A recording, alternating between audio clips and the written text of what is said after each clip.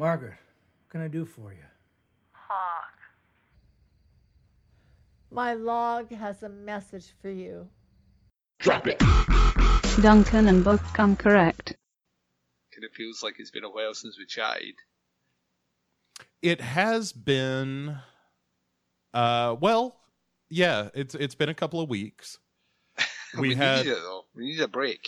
Well, we had come to the end of the second act of our story, which Act 1 is seasons 1 and 2 of the original run of Twin Peaksies.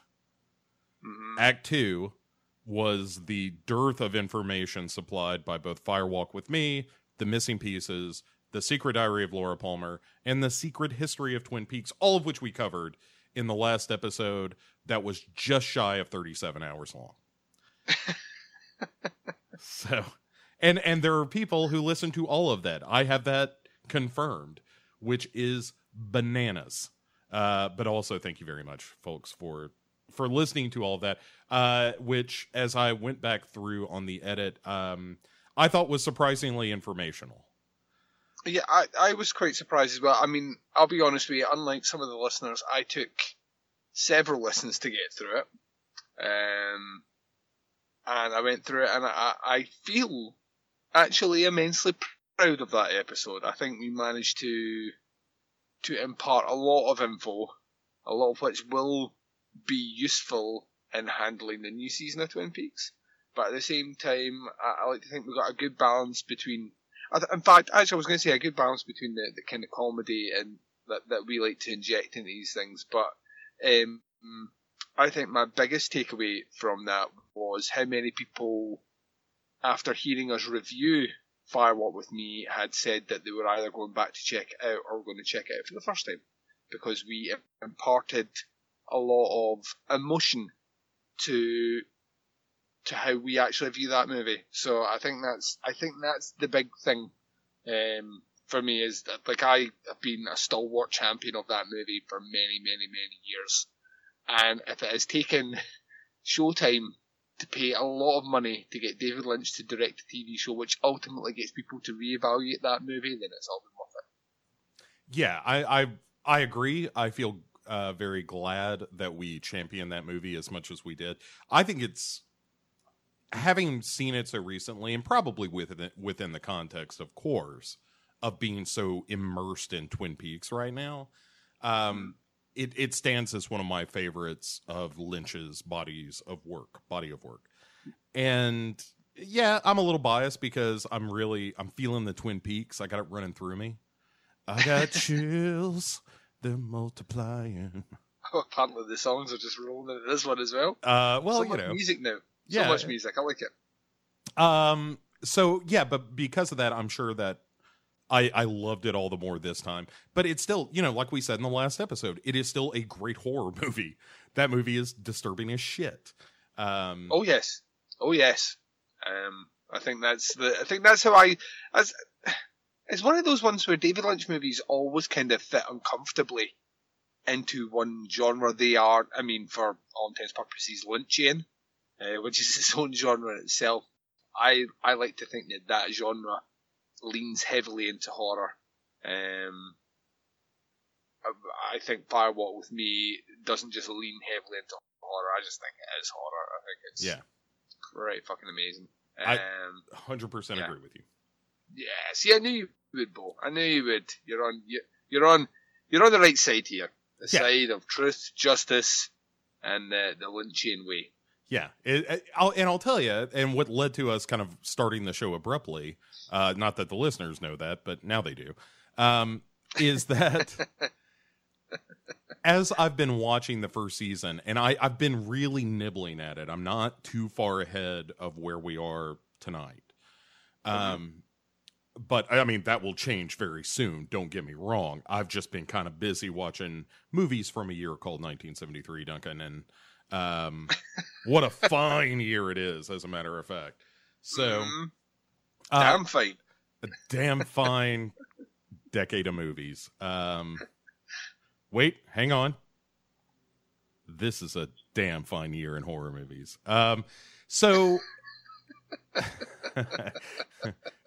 So P. Martell is coming out of the anyway. No! No, we've come too far. But because of all that stuff I was talking about earlier, like seeing Fire Walk with Me and blah blah blah. So as I'm watching this new season, Duncan, I don't feel like people are constantly saying like it'll blow your fucking mind, like you said yourself, it's going to melt your face off. And I don't have completely that reaction to it. Don't get me wrong. As we will discuss tonight, there are plenty of moments of like, the fuck? Plenty of that. But at no point have I ever felt a dissonance with what's happening on screen. Like, I feel like I'm following it in a way that a lot of people may not. How many episodes are you in? Just the first 4. Just the first 4, yeah. You're Okay. maybe... Like, when I said it'll melt your face off, I'd already watched the first 8. Oh, well. So... but I stopped at 8. Purposely stopped at 8, and yeah, I've reset back to episode 1 to continue through with it on the journey you're doing. But yeah, when I said that, it's just because we have a lot of road to toe. Sure. Even like these, like, because the first 2 episodes that we're going to cover, episodes 1 and 2, season 3 on this show, and episodes 3 and 4, which will be the next episode, are ostensibly 2 feature-length episodes of the show. They were released as 1 and 2, and then 3 and 4 as like extra long episodes. And even then, at that point, I mean, Lynch has said that season 3 is essentially an 18-hour movie. So that's him putting his case out of, this is how long it will run. But it's one giant movie, so view it as one giant movie. So even by movie standards, watching the first 4 episodes, you aren't really at the end of the first act. And I think that's the way I've been approaching my viewing of the new season is, Lynch says this is one giant movie, so I need to approach it as one giant movie, which would explain so much of what happens in the first 2 episodes tonight in terms of, reintroduction of characters that we already know, plus info dump of huge amount of characters that we're meeting for the first time. Yeah, and welcome to the show, Matthew Lillard. Fuck me. I know. Do you feel old when you see him now, considering like his most iconic role that we all grew up watching was, Scream Or Shaggy. or Shaggy? Yeah, I was going to say Scream though. But Zoinks! does it not just make you feel old as balls, man? But no more so than seeing anyone else on the show, because I mean that every character you see is 25 years older, and you can't help but be like, oh my god, like look at what time has done to these people. In most cases, been pretty kind. In the case of one Deputy Motherfucking Hawk. Yeah. Oof, Michael Horse holding it down, looking good. Like He's aging like a fine wine bottle. He's older. He's got white hair now, but he looks like, I felt like he got me pregnant. But it turned out I just had a lot of cheese. Yeah, like I was looking at it, and I've just watched the first 2 episodes again just before we recorded. I was watching, like, obviously we're saying some people have aged well, some people maybe less well. I'm going to say James less well. I'm going to say the actress that plays Sarah Palmer definitely less well. I'm also going to say Andy. Andy's grown a bit of a gut. I like and the looks fact that Andy weirder. looks like Andy should in 25 years. Like, that Oh, yeah, gut is... That's nothing but mashed potatoes, Duncan. That's the abundance of donuts that they get in Yeah. every fucking day. What I quite like about it is no one, with the exception of James, looks drastically different. They all just look aged. Like, James to me looked like a completely different person. Yeah, at first it was a real, huh? And then as Huh? soon as he faced camera, like, You're like, time can change a lot, Duncan, but it can't change the dead stare that comes out of James Hurley. Yeah. And as soon as he Mexico was not kind. no, as soon as he looks at the camera, it was just like, "You don't look like Laura," and I was like, "Oh, you're back, James." It felt good. Is that Shelley over there? Hey, Shelley! You don't look like Laura. The beauty of us, on some level, the beauty of us starting up this run of reviewing episodes so late in the game in the new season, because I think episode 13's just played, and it's a 16 episode. Is it 16 or 18? I thought, for some reason, it was 18, but probably 16. But yeah, I keep hearing the last episode was something.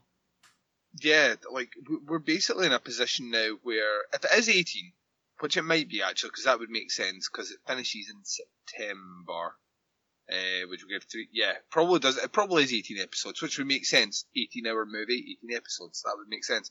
If it is 18 episodes, then basically we are coming in well past the halfway mark now, and very much like the original run of Twin Peaks, the reviews are pretty much exactly the same. There are a diehard core that are sticking with the show. A lot of people have abandoned it. A lot of people have abandoned it because, to quote James, "You don't look like Twin Peaks." Twin Peaks. And I would argue the exact opposite. I think it feels like the natural evolution. Watching even the first 2 episodes, and we'll get into it, you can see how Lynch has changed. To me, it definitely feels more in line with Mulholland Drive actually than Twin Peaks, and what the bits we spend in Twin Peaks. You know, he's obviously we're channeling that Twin Peaksiness that comes back again, but for the most part, the stuff that isn't set in Twin Peaks or isn't directly dealing with characters that we know, feels like Mulholland Drive. It feels like the series of kind of shorts that he did, which would ultimately appear as Mulholland Drive, and I have no problems with that at all. There's so much to talk about, and you know, obviously because it's on Showtime, completely different vibe when it comes to nudity, violence. Well, I think much like Mike's arm, it has evolved, and they've cleverly. What I quite like as well is that there are obviously certain actors and actresses who did not want to come back. Certain ones who are no longer with us that didn't get the opportunity to reprise roles, and at the same time, some cast who have actually passed away since filming their scenes in Twin Peaks. What I like in terms of the characters who passed away or who have not come back, they've handled it in a very respectful way. They've just done things that that fit Twin Peaks, which is kind of easy if you're David Lynch, in that your show was so ambiguous and weird at the best of times that you could literally do anything, and it's passable. In fact, it's more than passable. It's probably credible. So yeah, I'm looking forward to this side. Like I said before, I get the feeling that people have taken the goofy journey through those first 2 seasons with us. The middle point, really us talking about Firewalk with Me, kind of reset the tone, which was ultimately everything we saw in season 1 and 2, as goofy as we got. The catalyst for kicking all that off was the tragic end of a life. It was the final days of Laura Palmer, and us now kind of crossing the Rubicon and kind of starting season 3. There is a reset to it. That's not to say that things aren't invariably goofy, as David Lynch were talking about, but there's a different swing going on. There's a different kind of swing beat that's carried through into this particular season, and so much stuff to unpack.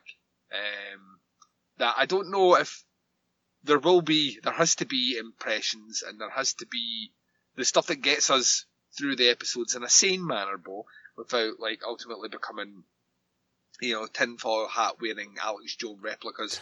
To be cast into non-existence, yeah. Yeah. There's we kind of have to do that, but at the same time, the subject matter is a bit darker this time round. That I get the feeling that a lot of the reviews are going to be a little bit more factually based, a lot more on point, and I think a greater deal of open to interpretation. We do not have 25 years of a show, with those episodes under our belt, having seen them several times to start to put our own spin and theories on them. These are very, very fresh, and the story hasn't finished. So I get the feeling that people will be getting a raw interpretation of what we think is actually going on. And it could be nonsense, it could be gibberish, but then again, it could be scarily on point. Yeah, I feel like I got this shit on lockdown. Also, Duncan, I think you are vastly underestimating my capacity to derail your seriousness. But we shall see. And we'll see how that goes. I look forward to you stepping up your game, but I've seen things. I've seen things.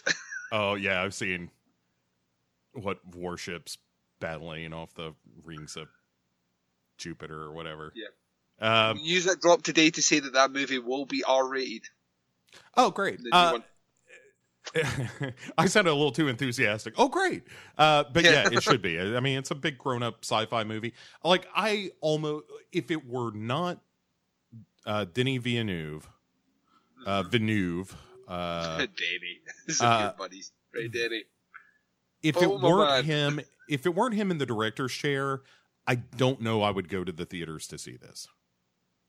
Oh, it's got me unlocked. Like, to me, Blade Runner is one of the most iconic movies ever made, and for anyone to have, as you would say, Bo, the fucking balls on this, for anyone to sit down and say, I'm going to helm the next chapter of Blade Runner, regardless, it could have been any director, and I'd go and see it at the cinema just because I want to see that. I want to see that movie on the big screen. It's just like, I have less apprehension because his name's attached to it.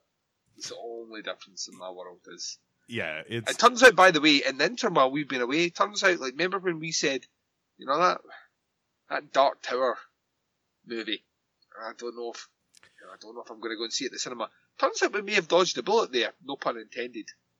Yeah, that movie kills not with its hand but with its mind, or its poor box office. That's a real bummer. The fact that it was, when the runtime came out, it was like, this movie's 90 minutes long. It's like, I don't know how you tell this story in 90 minutes. And it sounds like they didn't know either. Yeah. Yes. Turns out they didn't either. The things that have come away from it, though, are Idris Elba is great in it. Surprise, surprise. Idris Elba's great.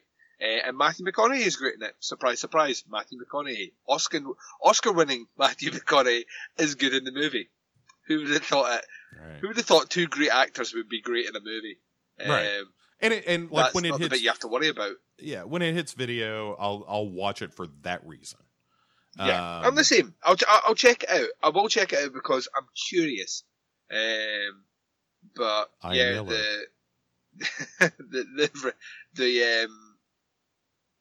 the King resurgence to the big screen probably won't happen now until It, which is a movie which will destroy box office records when it comes to horror. And it's a month away.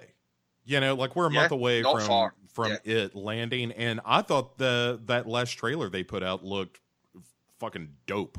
I thought that was a great trailer. That's how you do a horror trailer. Yeah. Yeah, that's how you do. That's how they used to do horror trailers. Like, see, we were talking about this recently on Podcast Under the Stairs when we were talking about The Omen. Like, see, like, The Omen is just, like, there was a time period where, like, in fact, it still happens, but there are certain horror movies that are iconic, and the reason they're iconic is they look effortless. They're just that's just how you craft a horror movie. And The Omen is one such movie, and that it just feels like the director just made it. Just everything happened perfect. Like, every piece slid directly into place, and and they just feel effortless to watch, and they're just amazing. And the trailer for that movie is exactly the same. You watch the trailer for The Omen, and it just feels like the perfect horror trailer.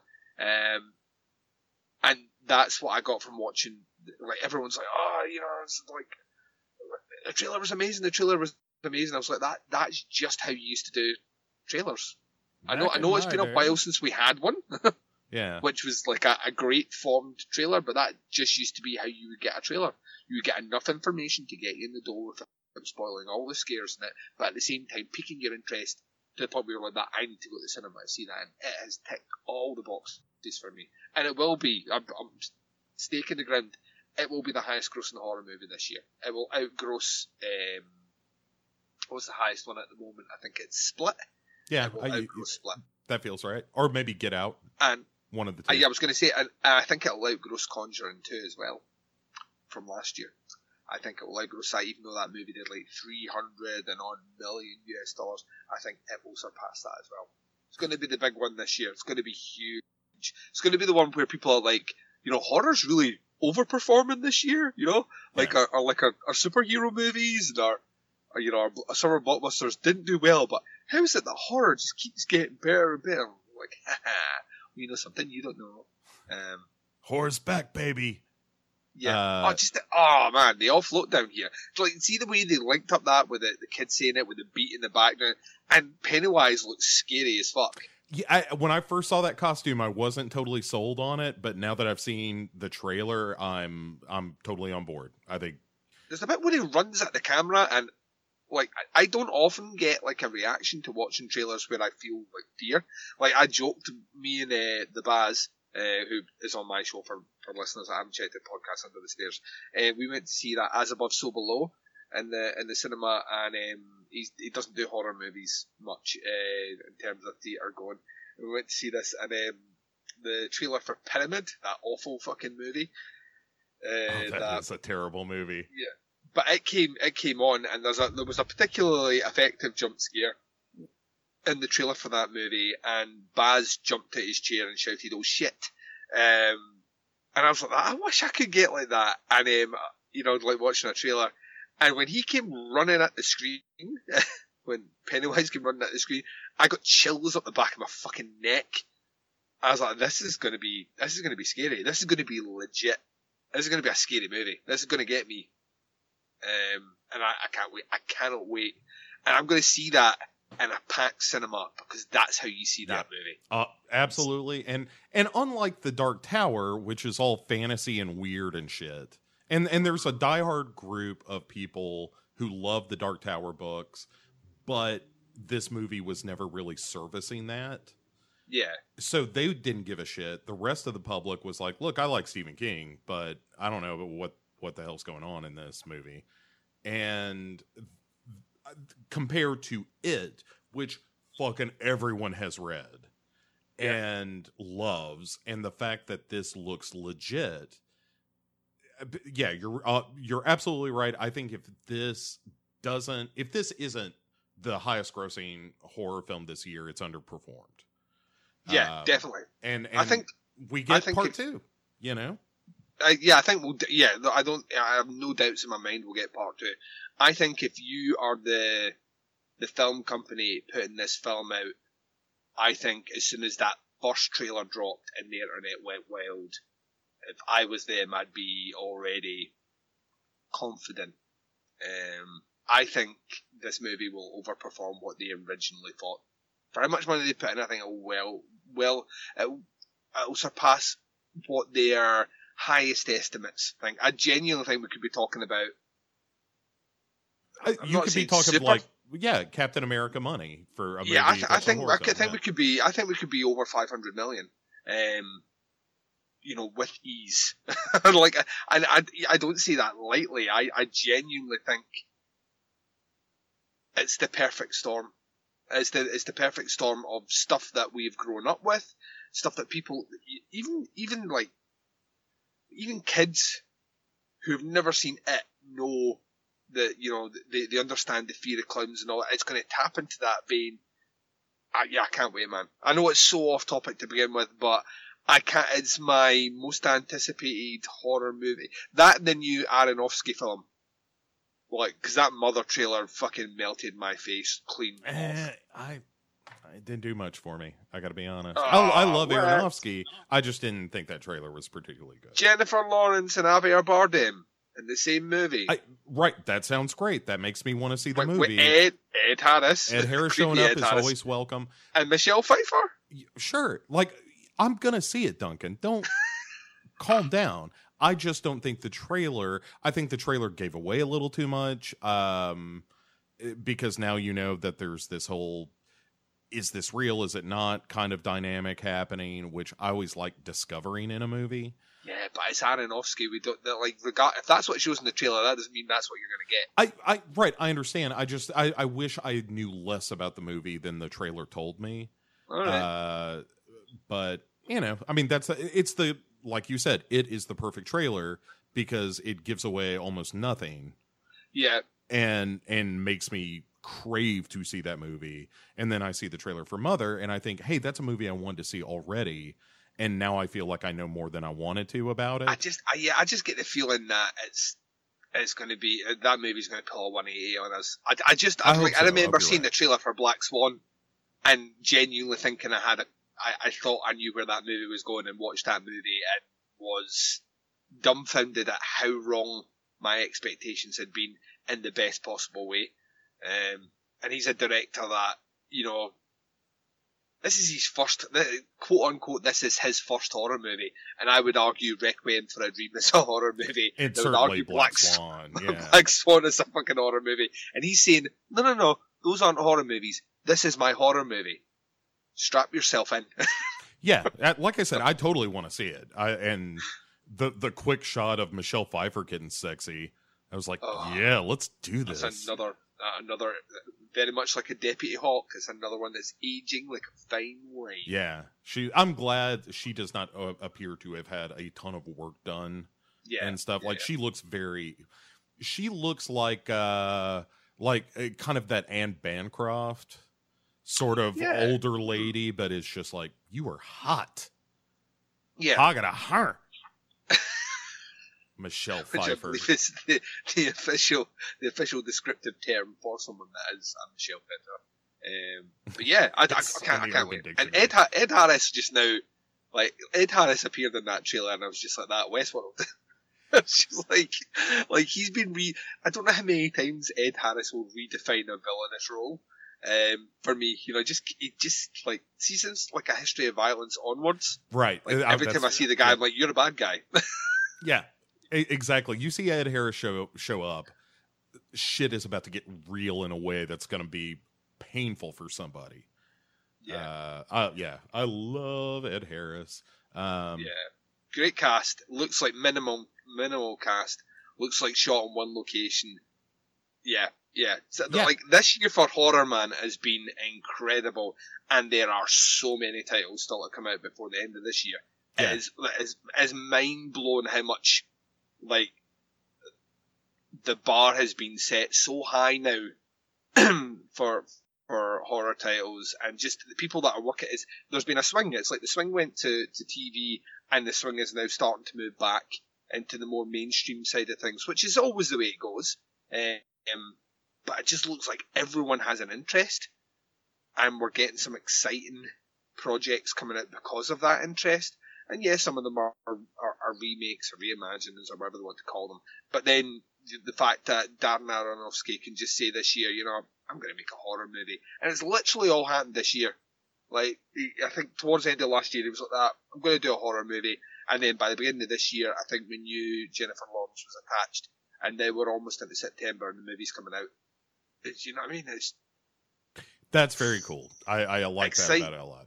Very, very, very exciting. And that's, you know, there's, by the Sims of things, Tarantino's Manson movie is going to be a horror movie. And yeah, just like, as opposed to what, a musical? Yeah, well, I would pay cold hard cash to see a Quentin Tarantino produced Manson Family Murders musical. So, yes, absolutely. And I bet you it was still fucking amazing. Like, the guy's got the most ridiculous Midas touch ever. Like, people are that, his worst movie's Death Proof. I like Death Proof. So, I do too. I honestly, I think his worst movie. I think I'm his not- worst thing he's done is the segment for 4 Rooms, which is basically a rip-off of Hitchcock, and not a very good one at that. Yeah, but that's not a real movie. That's just a short film he did for Yeah. a goof. I'm not as crazy about Jackie Brown as some people. Jackie Brown's his best movie in my eyes. I think Um, Jackie Brown's the best movie yeah. ever done. Yeah, I mean, I don't dislike Jackie Brown at all. It's still a great movie, but in the much like his movies being very niche, some of those niches speak to me much more clearly. And like something like Hateful Eight, and a lot of people were like, well, that doesn't really feel like a great Tarantino movie. I love Westerns, and it felt like a rockin' Tarantino movie to me. So Yeah. I mean, I grew up with a healthy dose of blaxploitation cinema. I still have a huge interest in blaxploitation, so the fact that he decided to do, essentially a kind of blaxploitation movie, but modernized, and then you're going to star Pam Grier in the central role. Of course, I'm going to be in. I grew up with Foxy and Coffee, and I grew up with all those movies. So yeah, of course, you announced that, I'm in like Flynn. I think but anything the guy does. yeah, We are going in so many circles here. I know we're gonna get to it in a second. I had a segue in mind, but what is your worst Tarantino movie? While we're talking, What's about my least favorite Tarantino movie? That is a difficult question.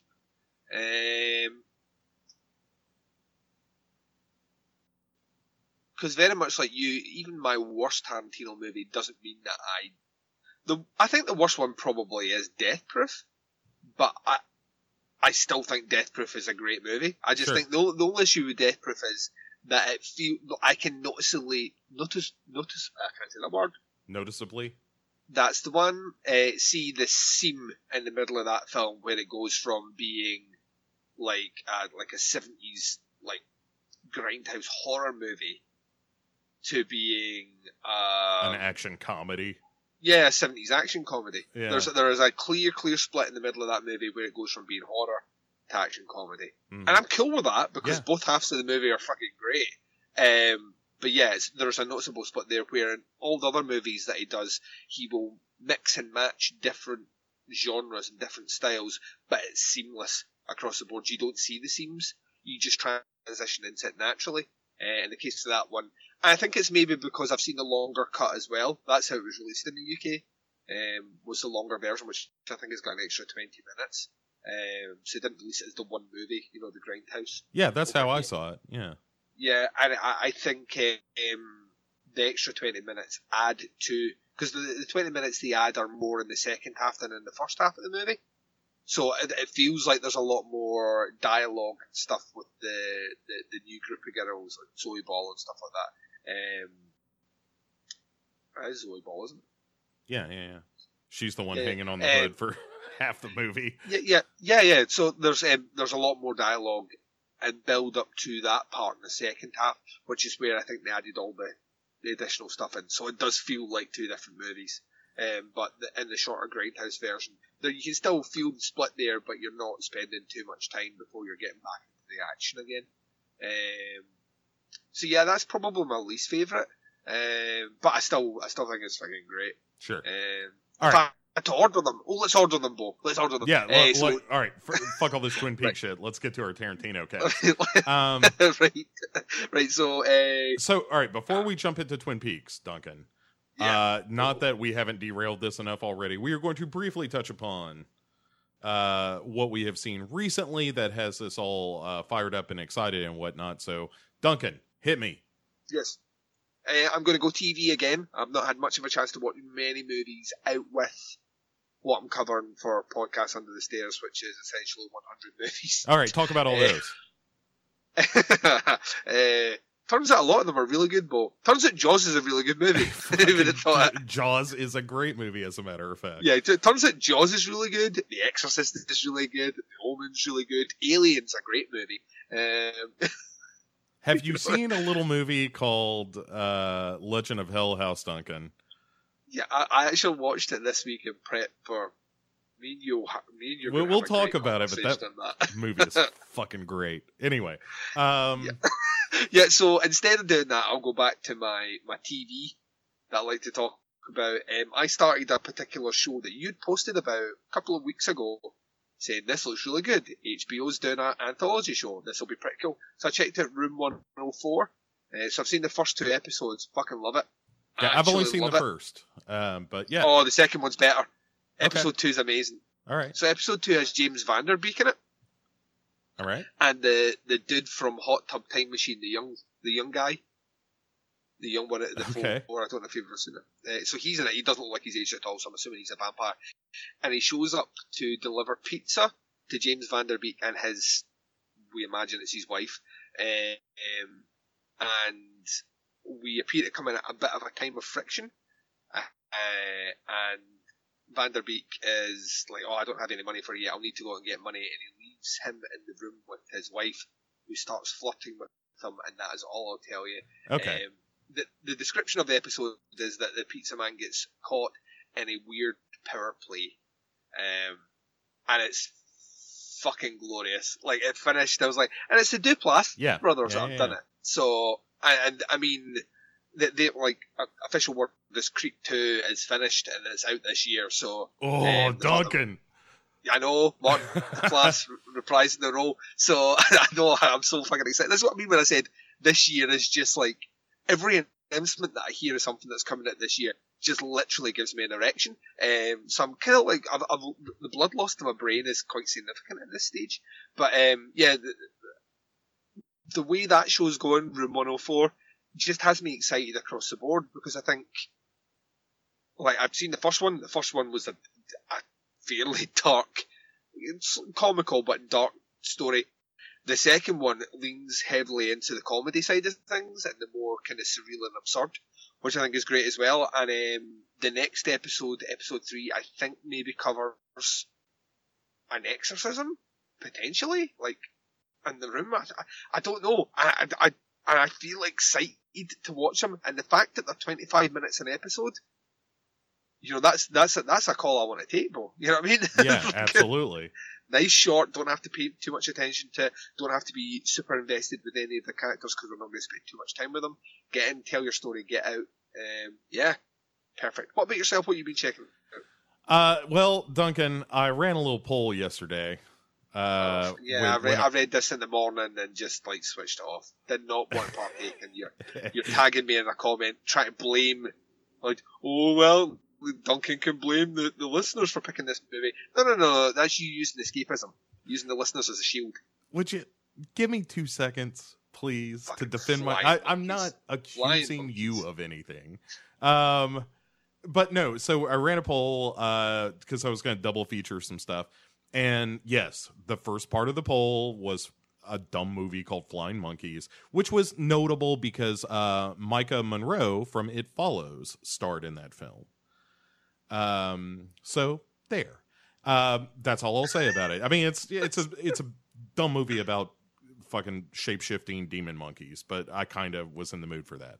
And but what I really wanted to mention seriously is the other movie I watched was The Hidden, starring Twin Peaks veterans Kyle MacLachlan and Chris Mulkey, who plays Hank. Hey everyone, I'm a bank robber.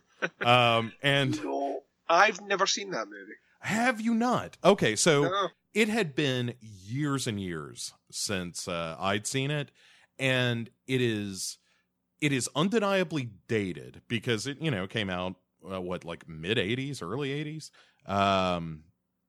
and Kyle MacLachlan looks like a baby in it. And but yeah, it's, aside from the fact that it's a movie very much of the 80s, and steeped in some of that cultural shit, it's a fantastic movie. And when I watched it the first time, I did react to it real well, and I realize now it's because of the ending not being completely satisfying, but it's not it's unsatisfying in a way that I just didn't appreciate at the time. But as an adult, when I watched it, I was like, oh, that's a really nice move. And so as a more discriminating film viewer, Duncan, I enjoyed The Hidden much more second time around, and I highly recommend it. You ought to watch it, not just because Kyle MacLachlan features in it, and he is great in it, but it's just a really good movie. It's a good sci-fi horror movie, and 100%, if you've never seen The Hidden, watch The Hidden. It's fantastic. I will do. I will not watch Flying Monkeys, though. Oh, no, nor should you. And I mean, it's a real bad, dumb movie. But like, see when you put a poll up, like, now let me vent here, right? See when you put a poll up where you deliberately pick a bad movie, people will vote for the bad movie. That's how people are. People are dicks. Yeah. No, I knew leaving it up to the internet. It like it's the same. It's a William Castle move, Duncan. It's the same thing he did with what was it? What's the movie about the mad professor that Castle did? The Tingler? No, where the villain was the professor. Anyway, I don't remember. But there was the gimmick of the movie was that people had a paddle that had like a thumbs up or thumbs down, and you got to, as the audience, you got to vote on the fate of Mr. Sardonicus was the movie. And they never shot the positive ending. Because no audience in the world, I mean, nobody wanted to see the villain live. So, I mean, when I put Flying Monkeys on that poll, I knew people were going to pick Flying Monkeys. But it was still kind of fun to do it. And so there. So, I was knowingly putting myself in a position where I could defend a choice that is clearly indefensible. Oh, I know exactly what you were doing. I could see right through it. When I woke up this morning, I was like, why have I got like 75 notifications? Oh, look, Bo's put up a poll. Oh, what's he tagged me in here? Duncan can blame the voters. Oh, and I scrolled up, and as soon as I was like that, yeah, of course she did, Bo. Of course she did. Yeah. Yeah. But in fairness, like I did watch a substantive, really good movie after. I wanted to have a little fun with Flying Monkeys. It's like saying I want the prime rib as my main course, but I'll have the shit salad as a starter. No, it's more like I'll have some chicken McNuggets and then a fillet. But sometimes chicken McNuggets are delicious. So I don't ask you to understand. I don't mind the occasional bad movie. I just don't have the same voracious appetite for terrible movies when I know there are so many good movies out there still to watch. Sure, and in fairness, it's been a while. Like I've been pretty good lately, but you have been really good. I've been not as a reward to myself or anything, because it's not pleasant necessarily. It's just kind of funny, and but I've been watching a lot of great movies. But I would just every now and again you want to watch a bad movie. So I understand where you are coming from. Emphasis on you. Well, it's the palate cleanser, you know? It's the thing of like, oh, well, that's not how you make a movie. And then you go back to, you know, The Legend of Hell David House. Lynch. Yeah, or David Lynch. Speaking of David Lynch, all right, no, one last pit stop, and then I swear to God, we're going to talk about episodes 1 and 2. The other pit stop, Game of Thrones, obviously, we've been doing a little piece about that. I will just say, I thought the last episode was great. I think you're underselling it. I thought it was like fucking in. Well, was it the greatest episode ever in terms of like moving the story along? Probably not. Did it give us what we've been wanting in that show for the best part of 5 seasons? Yes. And it gave us it on a scale which felt fucking huge. There are movies that don't have battle sequences like that. Like movies that cost millions, hundreds of millions, that do not have battle sequences like that. It blew my mind how much he shoved into essentially 20 minutes. I'll tell you though, my problem with the episode was that all of that it was awesome, and it felt like we should have lost somebody in that situation. I felt like there were a couple of real easy, like, oh, I was behind the tree, you know, kind of stuff. Yeah. And all right, fine. Yeah, like they can't get rid of Jamie Lannister. But I felt like it should have but- been Bronn. Yeah, he should have went. Yeah. I agree with you 100%. His character should not have existed beyond. What should have happened is he should have shot the spear. It should have hit the dragon. The dragon should have killed him anyway.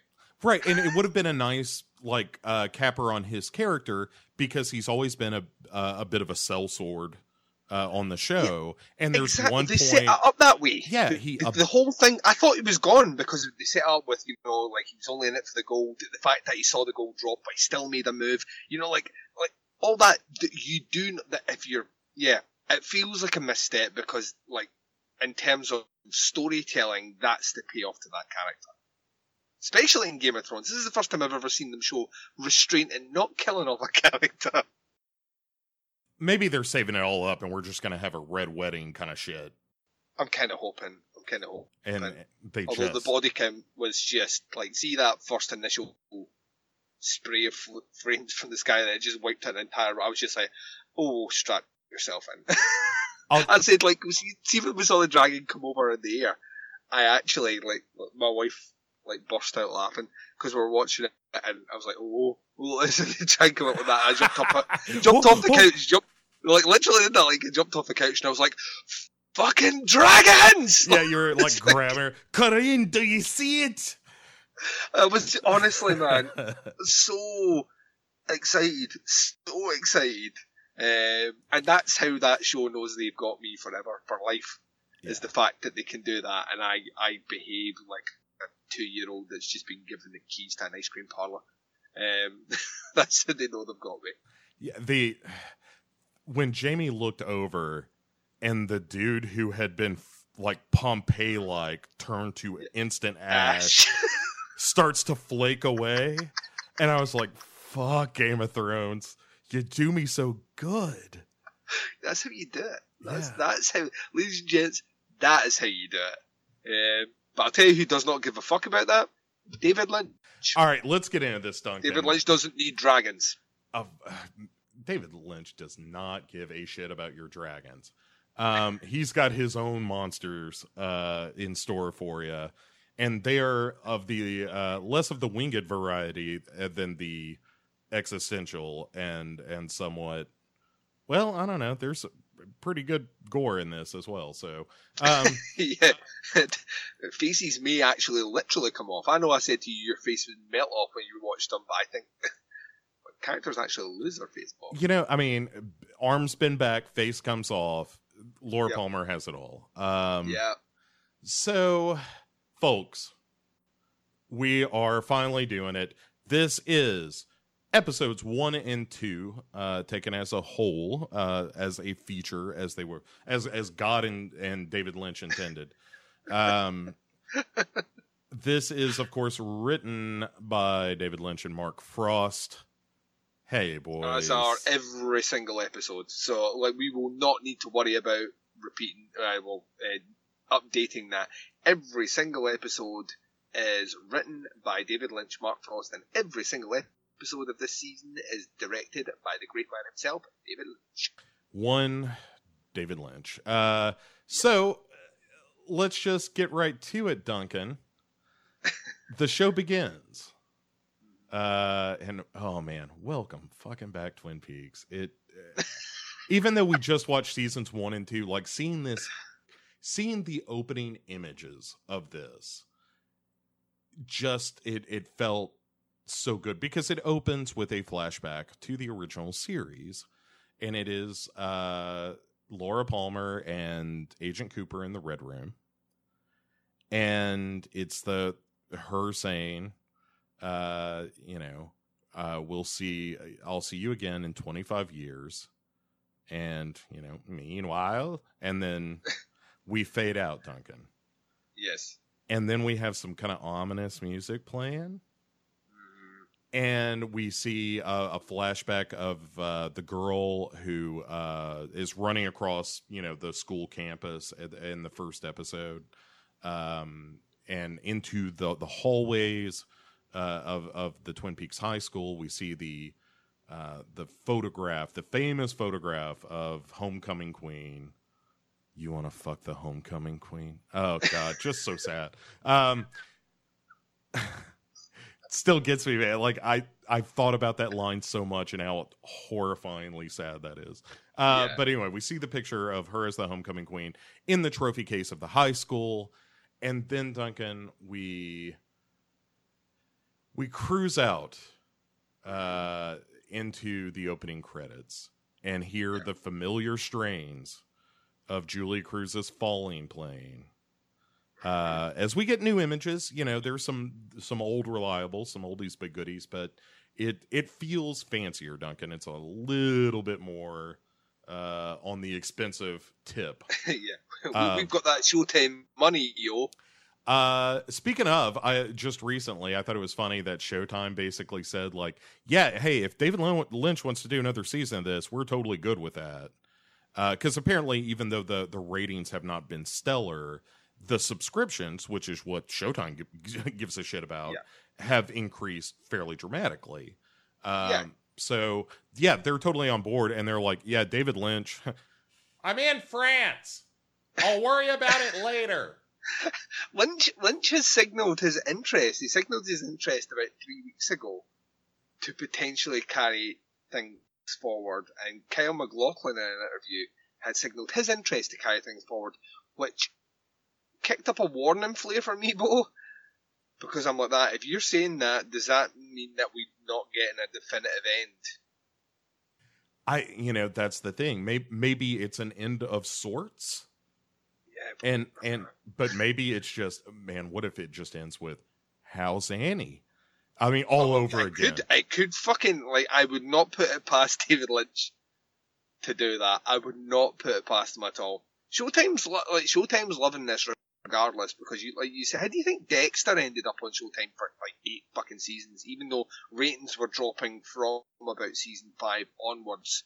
Is because still the subscription numbers were high for Showtime, really high for Showtime, for what they do, which is only a couple of million.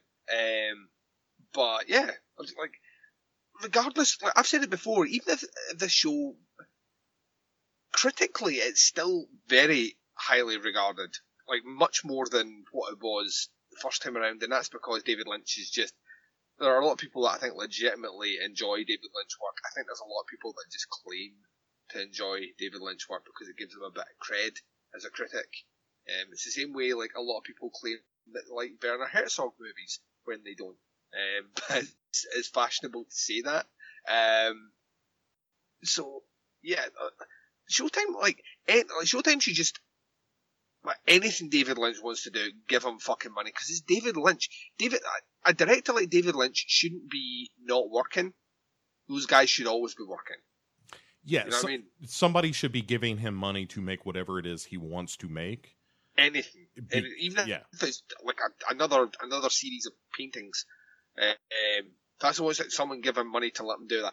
I don't care. Just like keep this guy going, because these are the unique voices, and the unique voices need to be heard. There's plenty of vanilla out there, Bo. You know what I mean? Yeah, no, this ain't no vanilla, Duncan. This thing's got a rubber ball strapped in its mouth.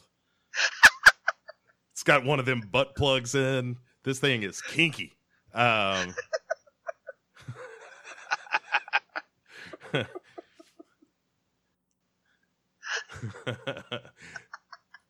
Question time, Duncan.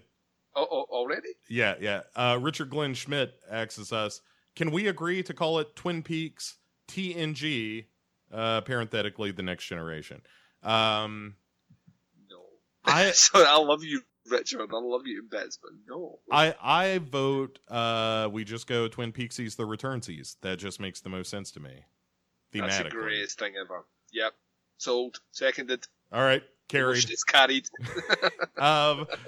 So, Duncan, next scene, out of the credits, we are in black and white because we're being both artsy and fartsy at the moment. And it's David Lynch. David Lynch loves some black and white. Loves his black and white. Interestingly, as we came into the show, Duncan, we come along the floor of the Black Lodge. Yeah. However... Did you get a little bit excited? Oh, God, yeah. Everything about this just blows my mind. And like not in the sense like I said earlier, I'm following it, but it's just like I can't believe he was allowed to do this, and it's amazing. So there's a lot of that in even these first couple of episodes of like, I don't know if they even read the script, but God bless them. So, the floor is not the floor of the Black Lodge. It's a little scuffier and weird. It's like, it's a little mussier in this black and white version. Interestingly, the giant, not credited as the giant in this episode, but is instead a series of question marks, leading me to believe that this first scene is not actually in the Black Lodge, Duncan. I don't think it is either. It would explain why he disappears right after it. It's like he's been pulled from the Black Lodge somewhere else.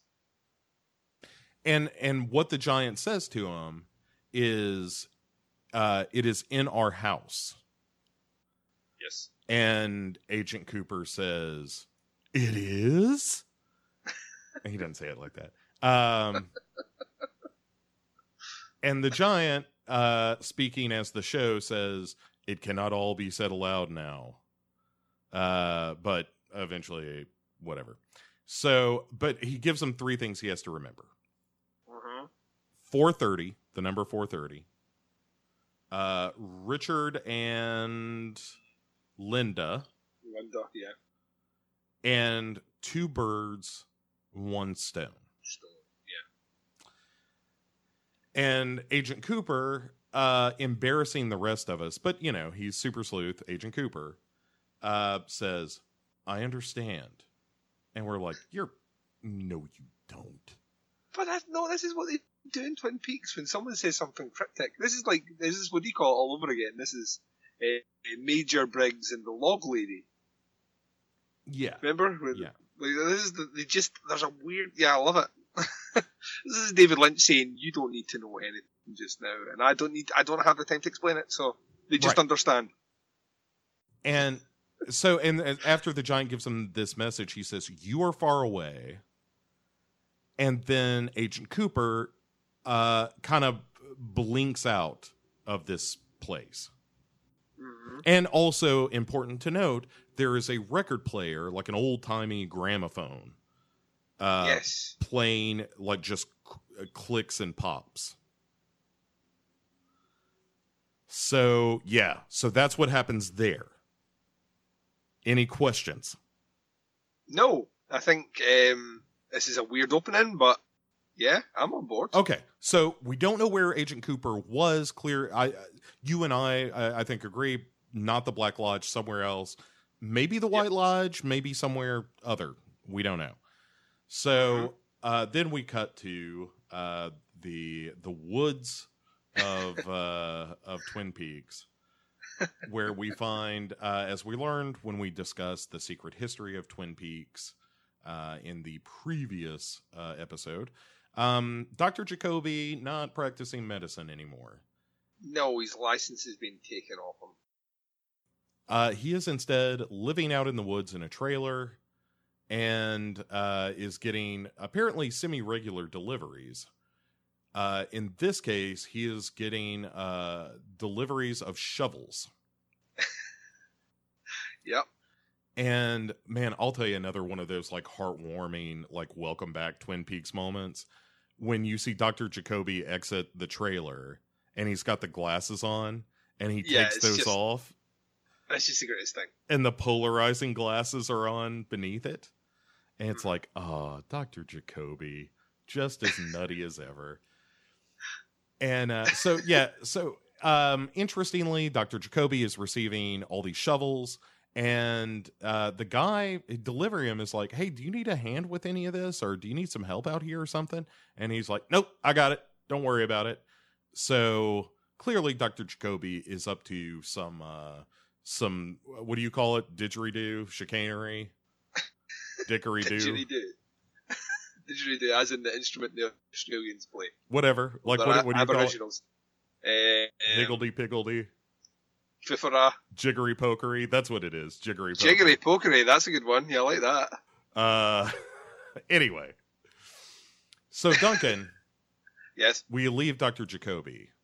we do, because this is what this first episode is going to do: a series of longer sequences, but for the most part, quick stops off just to, hi, remember this person? Oh, look at this person. Hi, meet this person. This is how we roll, and I'm liking it. Yeah, it's kind of a nice blend of the stuff you're familiar with and introducing you to these new other things. Like, this is a larger story now. And so we shift to New York City at night, Duncan. Mm-hmm. And we Did you get a bit of a shock at that? a little bit, yeah. Yeah, because, there's something claustrophobic, even though in Fire Walk with Me, we, moved outside to, South Dakota and Oregon. Oregon! And that kind of thing, but it still felt very contained because most of the film still is in Twin Peaks. And honestly, very little of the first couple of episodes is in Twin Peaks. Yeah. It's kind of all over the place, and we'll get to Doppelcooper in a minute, and his Doppelcooper. Oh, Doppelcooper is my favorite. So It's the fucking greatest thing ever, isn't it? so good, man. Oh, I was also going to say, noticeable things straight off the bat with the show. Lack of score. yeah. Very No score, not really, at all. Not entirely without, again, the introduction of Doppelcooper is set to an awesome Industrial score. metal. Yeah. Oh man, that fucking scene. Oh, the We'll fucking get to it. bowl. All right. So, but yeah. So, but it's largely very quiet, and in this case, you just hear this kind of hum, and you pull, like you're in a tube, and you're pulling back, and you realize that you're in this kind of large, cavernous, almost warehouse-like space, but it's up in a building, like it's high off the ground. And there is a glass box affixed to the wall that has this open tube that we started in leading to the outside. And then we realize there's just a dude sitting on a couch like the old Maxell ads, watching the case. And then he gets a little notice, and he goes in and removes a memory card from one of several cameras that are trained on this glass box.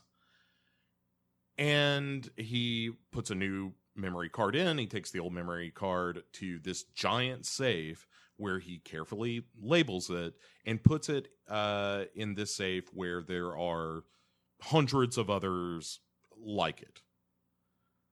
And then he goes back to his sofa, and he stares at the box. So anyway, and is finally interrupted by a buzzer because young Tracy has come to visit with some coffee, and the security guard, who looks like one of the most David Lynch characters you ever saw. I'd say played by Michael Bisping, who is an MMA fighter in the UFC. All right. And he is this big, brutish dude who doesn't really say anything. He just kind of stares and guards, whatever this is behind giant vault-like doors and shit. Mm-hmm. And so Tracy, though, is kind of into, what's his name? Jake or something? Dan? Something like that. White guy. Random white guy. Skinny white dude. Yeah. And she's like, hey, I brought you some coffee. Do you want to do it maybe? And he's like, look, I'm kind of busy, and also he won't let you inside. So I'm just going to take this coffee and, I'll stop by and see you maybe later. And she's like, oh, well, maybe I'll come back tomorrow night. And he's like, okay, well, I got to get back to staring at this empty glass box that has cameras mysteriously focused upon it, and clearly nothing will happen that could negatively impact me in any possible way in this environment. everything is safe. This is a safe place. Well, a safe place. I mean, unlike Brad Pitt, we can see what's in the box. We can indeed, and it's nothing. Nothing's in the box. Nothing's in the box. It's an empty box. What's in the box? Nothing. Yeah, he's just staring at an empty box, presumably for money. Yeah. So yeah. Lucky bugger. I would love that job. So let's leave them there. Yep. Because Tracy fucks off, and random white dude goes back in. Clearly Drinks his not. coffee. That Right. coffee looks good as well. Looks once again like a coffee, and I'm like that. Yeah, we're back in Twin Peaks. Yeah, well, the show that is. Yeah. There has to be coffee. There has to be coffee being consumed for me to feel at ease watching this show. Yeah, and I guess this is our first coffee consumption on the new Twin Peaks. Is indeed, yeah. Worthy of celebration. Speaking of celebrating, I'll tell you who knows how to party. Oh, who knows how to party? Jerry Horn, Duncan. So we move back to Twin Peaks, Yeah. where Ashley Judd has become Ben Horn's secretary. Actually, Judd is aging well as well, by the way. Oh, sure. Yeah, she's beautiful. Yeah, so she rolls in, and they're kind of chit-chatting about a skunk incident in the Great Northern. So apparently, Of course they are. yeah, Of course apparently they are. things are not that different. And honestly, this is one of those scenes where it felt like, oh, okay, well, this is Twin Peaks. I mean, this feels like the perfect fusion of Fire Walk with Me and Twin Peaks to me. There's Yeah, still agreed. a lot of goofiness, but there's a much darker tone underneath it all. Yeah. So, but anyway, so what we learn is that Ben Horn is still in charge of the Great Northern. Jerry has shifted away from real estate and is into growing medical marijuana. Yep. And particularly with edibles. And he is high on his own supply, Duncan. But business has never been better. You know, It's but tripled the revenue. again, one of those things that I love about it, where it's like, oh, well, for sure. In modern day Twin Peaks, they would be growing weed around there. And why wouldn't Brother Jerry be the guy in charge of it? Well, this is the thing. Jerry was the one that was Had the He was the munchies traveler. forever. yeah, the risk taker, the traveler. He was the one that was scoping out future enterprises, so it totally makes sense. You go that way. Although I will say, Jerry not aging as well as Ben. Ben looks like he's aging quite well. Jerry looks like a gnome from a garden. Jerry looks like he has been living in the woods. He comes in though. He's like, "Ooh, a sorry sweet treat." It's Yeah. like, what you- And I also like the fact that Jerry is like, so you're gonna fuck Ashley Judd? And he says that. He says, "Is that the new girl?" And he was like, "That that's what woman. I suppose we have to call her a woman now." I'm like, yeah, because you're a creepy old man, dude. right. And in fairness, Ben Horn, still being the good guy as we left him, is like, hey, no, she's married, and no, I'm not doing that. So anyway, just a little, hey, remember Ben and Jerry? They're still here, and they're kind of doing weird stuff, and that's fun. So we'll get back to them. Then we have to shoot over to the Twin Peaks Sheriff's Station. Yeah. And there someone enters looking for Sheriff Truman, which in very Lucy fashion, Yep. Lucy explains that which Sheriff Truman do you mean? And, setting up the fact that we don't have Harry S. Truman in this. Yeah, he didn't come back to do the show. Yeah, which is unfortunate, but she mentions, hey, there's another Sheriff Truman. One is fishing, and one is, where was the other one? One is... One is in the hospital, That's right. and one is fishing. So the one that's in the hospital is Harry Truman. Yeah. And Um, Frank Truman, who we don't meet in these two no, episodes. yeah, we haven't met him in this one. However, once again, if the ladies and gentlemen out there had read the secret history of Twin Peaks, you will be aware of Frank Truman. He's mentioned at least 2 or 3 segments within that book as being the older brother of Harry S. Truman. Yes. And so we're setting that up, and it's Lucy being confusing. Also coming off of the Great Northern, it's just another dumb Twin Peaks gag. Yeah. And it's kind of fun. Again, one of those things of like, ah, Twin Peaks, you're so charming, because like David Lynch's sense of humor is a Bazooka Joe rapper. Yeah. He finds dumb shit real funny, and this is another one of those scenes. But then, Duncan, He's so the excited. fucking balls. The fucking balls on this guy, bro. The fucking balls. Not just Doppelcooper. This fucking scene was one of those moments of like, all right, let's fucking do this, David Lynch.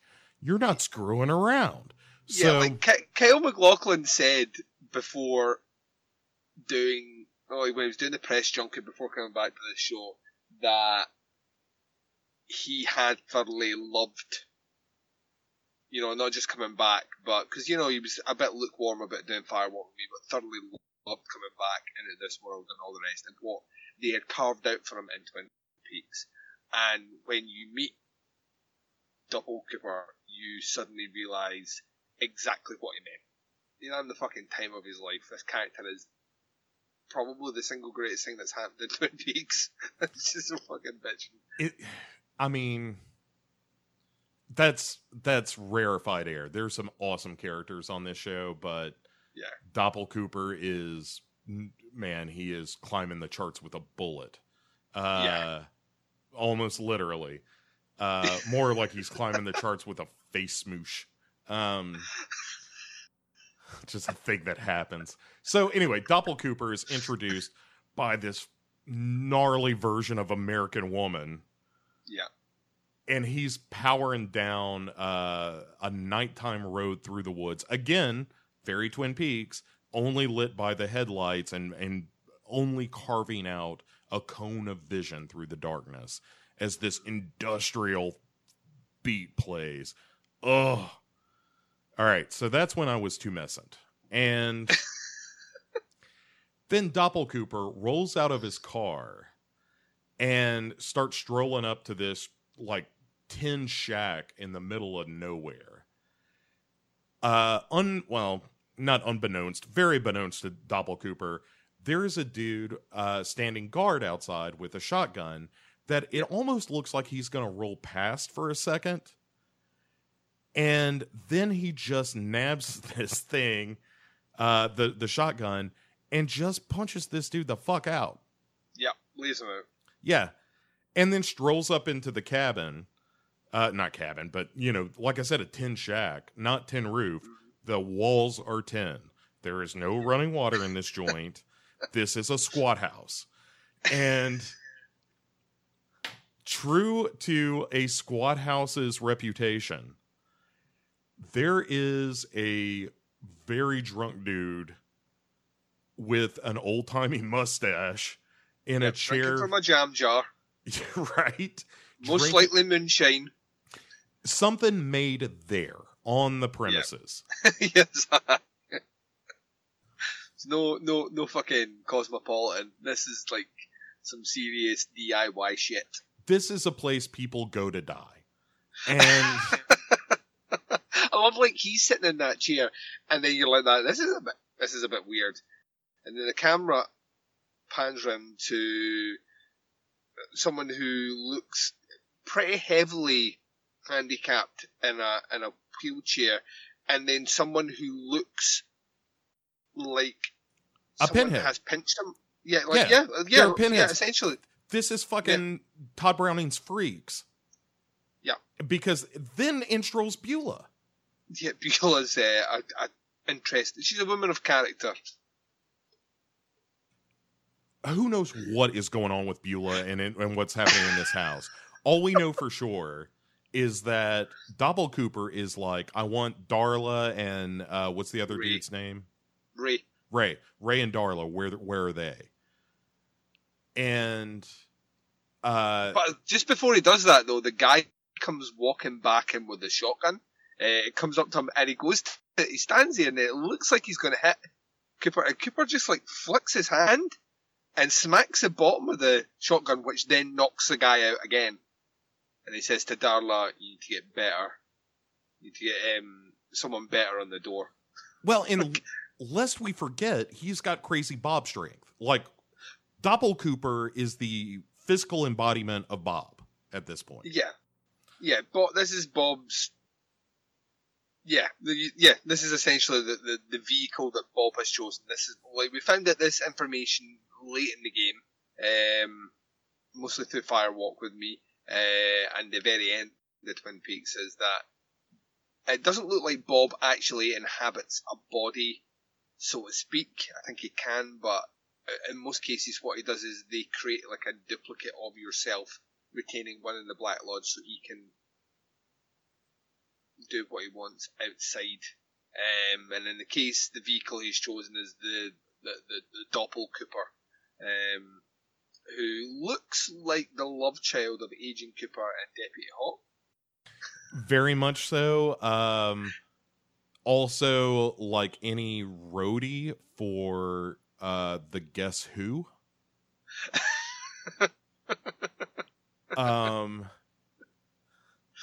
It's just amazing. And so yeah, and at one point Otis, who is the drunk in the chair, doesn't he even say like, "Don't take him"? Uh-huh. And I'm sorry if I'm boring you, Duncan. Were you yawning? No, it's like Oh, I thought you were yawn. That was your like you were in the middle of a yawn. Sorry, I went I gave you inappropriate shit. I apologize. So, how dare you? It's only 1 o'clock in the morning. It's too early to yawn. Fair enough. So, Otis is like, "Don't take him," and Doppel Cooper is just like, "See you around, Otis," and takes Ray and Darla with him into, presumably to his car and somewhere off into some shady shit. And that's it. But it is such an unnerving scene. Like, again, Todd Browning's Freaks, of having these people who are deformed or, physically handicapped or mentally handicapped potentially. And I mean, it's just like the reality of that in this room, and Doppel Cooper just hanging out. Like, look, I've been here before, and when I walk in, I own this joint. But also, it's a total shithole. So, that's just the crowd that Doppel Cooper runs with. Pinheads and alcoholics. There's something, like, unnerving about already by this part, the periods of prolonged silence between characters. And it's a motif that's used quite a lot, and in particular these first 2 episodes. But when he walks in and sits down and looks at Otis, there's no dialogue for an uncomfortable amount of time before he says that he wants to talk to whatever that woman's name is, who's Beulah. Beulah. Uncomfortable amount of silence. But I think that adds to the tension. Because you're watching this and this scene's already uncomfortable, and there's an uncomfortable silence as well, which just adds to it. Yeah. And it just, like, this is what I'm talking about like Lynch and technique. Lynch is just, it's a different level. It's like, you don't see telly like this, Paul. You don't sit down and watch TV programs like this. It just doesn't happen. And that's what makes it infinitely different than anything else you watch. Yeah, it doesn't feel like a television show to me. I mean, again, we've talked about it. He shot it as an 18-hour movie. By the way, confirmed 18 hours. Yes. So, I mean, yes, it's episodic, but it just doesn't feel like a TV show. And I don't mean like it should be a movie. I mean, it just doesn't feel like anything else I've ever seen. Yeah. And it's kind of resetting the balance again. When we talked about the impact of the original run of Twin Peaks, and how that shaped television. It's like David Lynch has come back. He's come back, but he's found a different way of doing things again. It doesn't feel. I think that's what maybe unnerves as well, is he's just using techniques that he does in his movies. like really, really well, that way where David Lynch can unnerve you and fuck all's happening in the scene. And he's just doing that again. But this Cooper character is, you look at him, like the kind of leathery, sort of very suntan skin, the very long black bob-esque hair, kind of, you know, this long kind of mullet style haircut that he's got running with as well. And the way he dresses and all the rest, and you know that for the last 25 years, this guy is just continually fucked with things. This guy is, you know, has been on a path of evil for 25 years. And we are essentially coming in towards the end of that path of evil. Or are we, Bo? Well, we'll get to that, Duncan, because it's time we go back to New York City and our big glass box. Yeah, what's in the box, Bo? What's in the box? So white dude gets the buzz. I should have looked up his name and I didn't because I'm a terrible host. That scene in Seven would have no impact on Morgan Freeman's whole big glass box. Right. John Doe has the upper hand. No, he doesn't. I can see right through that. It's stand down, stand down. But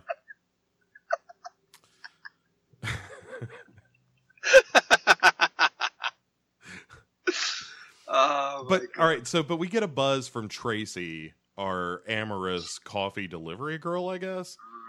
Yeah. And she hits the buzzer. White dude rolls out to, like, opens the vault door, and she's like, "Hey, the guard slipped away for a second. Can I come inside for a second?" And he's like, "Well, how are you going to get out?" And she's like, "How about we worry about that later?" And he's like, "I see where this is headed, and come on in." Good answer. Yep. Good answer. So she comes in, and we finally get the story on kind of what's going on in this room, in as much as we can. It basically, he tells Tracy that he is working for some, like, anonymous billionaire who has hired him to sit in this room and stare at this box and change out the digital cards when they run out of room, and that's it. And she's like, "Well, what is it? Is it some kind of experiment or something?" And then he tells her, like, "Yeah, well, the guy who worked before me said he thought he saw something once, and fucked off, as you would." And he's like, "But no, I've never seen anything like, you know, how I've been working here for a bit, and now I just stare at this box and that's it. But you have to stay focused on the box. That's what you're getting paid to do." So she's like, "Well, that sounds cool, but how about we do some fucking?" And he's like, she's like, "How about tits?" Right. She's like, "How about you get up in my glass box? Only it's less glass." Oh. What? You know what I was thinking? Anonymous billionaire. You know, who's paying it? John Justice Wheeler. It's not, because he's not in the show, but imagine if it was, though. I just wanted some box on the show. Do you imagine that he thinks the cameras are pointed at that box, and actually they're pointed at that couple fucking? John Justice Wheeler sitting in his throne room stroking it. Which brings us to our next question. Uh-oh. Hold on. Speaking of the glass box, no, that's what something I said. You can't ask a question, Bo. You're on the show. Question from Bo just in. Hold on. It's a long thread of people just posting dumb shit. Court Psyops asks us, is Billy Zane resentful for not being inserted into the show? I don't even know if he was asked to come back. I heard that there's a lot of stories about certain cast members just not getting the call. Like Piper Laurie didn't get the call. What's her name? Chen. Joan Chen, yeah. Yeah, Joan Chen didn't get the call.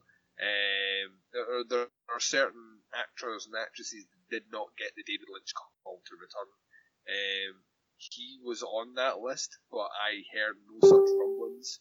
There's a lot of things where like people have said, I don't know why I didn't get the call. I'd love to come back. His name doesn't seem to get mentioned at all. So I always got the impression the way they made it definitive clear that he was going to Brazil and he was never coming back was the words Right. they used. So and that to me is like he's not coming back. But do I think he minds? And does anyone have an idea of what Billy Zane's doing just now? He'll be doing movies of some description. I don't think his career will not have stagnated.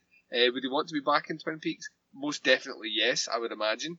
But yeah, don't know. I think the way we've portrayed that character now is in such a way that he can never come back, and we'll just remember and keep in the front of our memories all the warm and wonderful times we had with seedy, creepy John Justice Wheeler, as voice provided by the fantastic Bo Ransdell.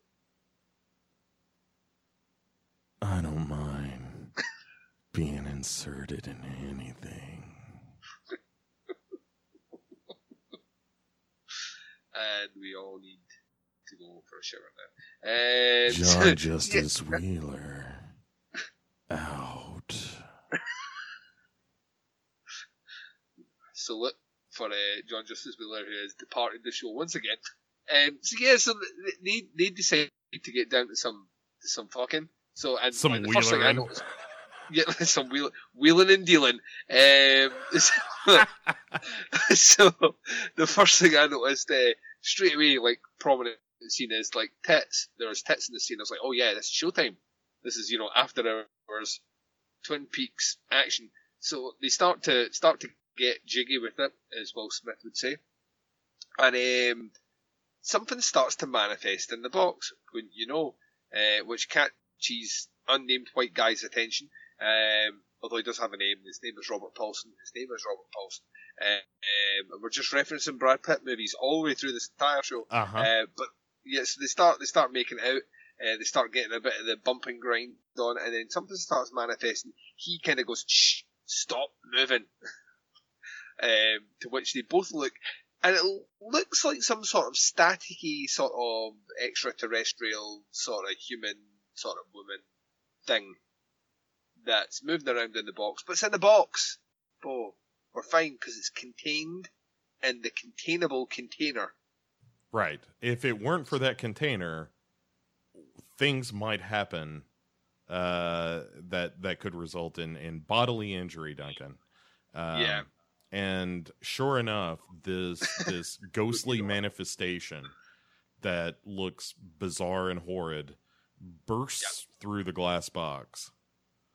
Yep. And then just wood chippers them with ghost energy. Yep, right in the face. Uh-huh. To both of them, right in the face. Takes our faces clean the fuck off. It's really gruesome in kind of a It's wonderful way.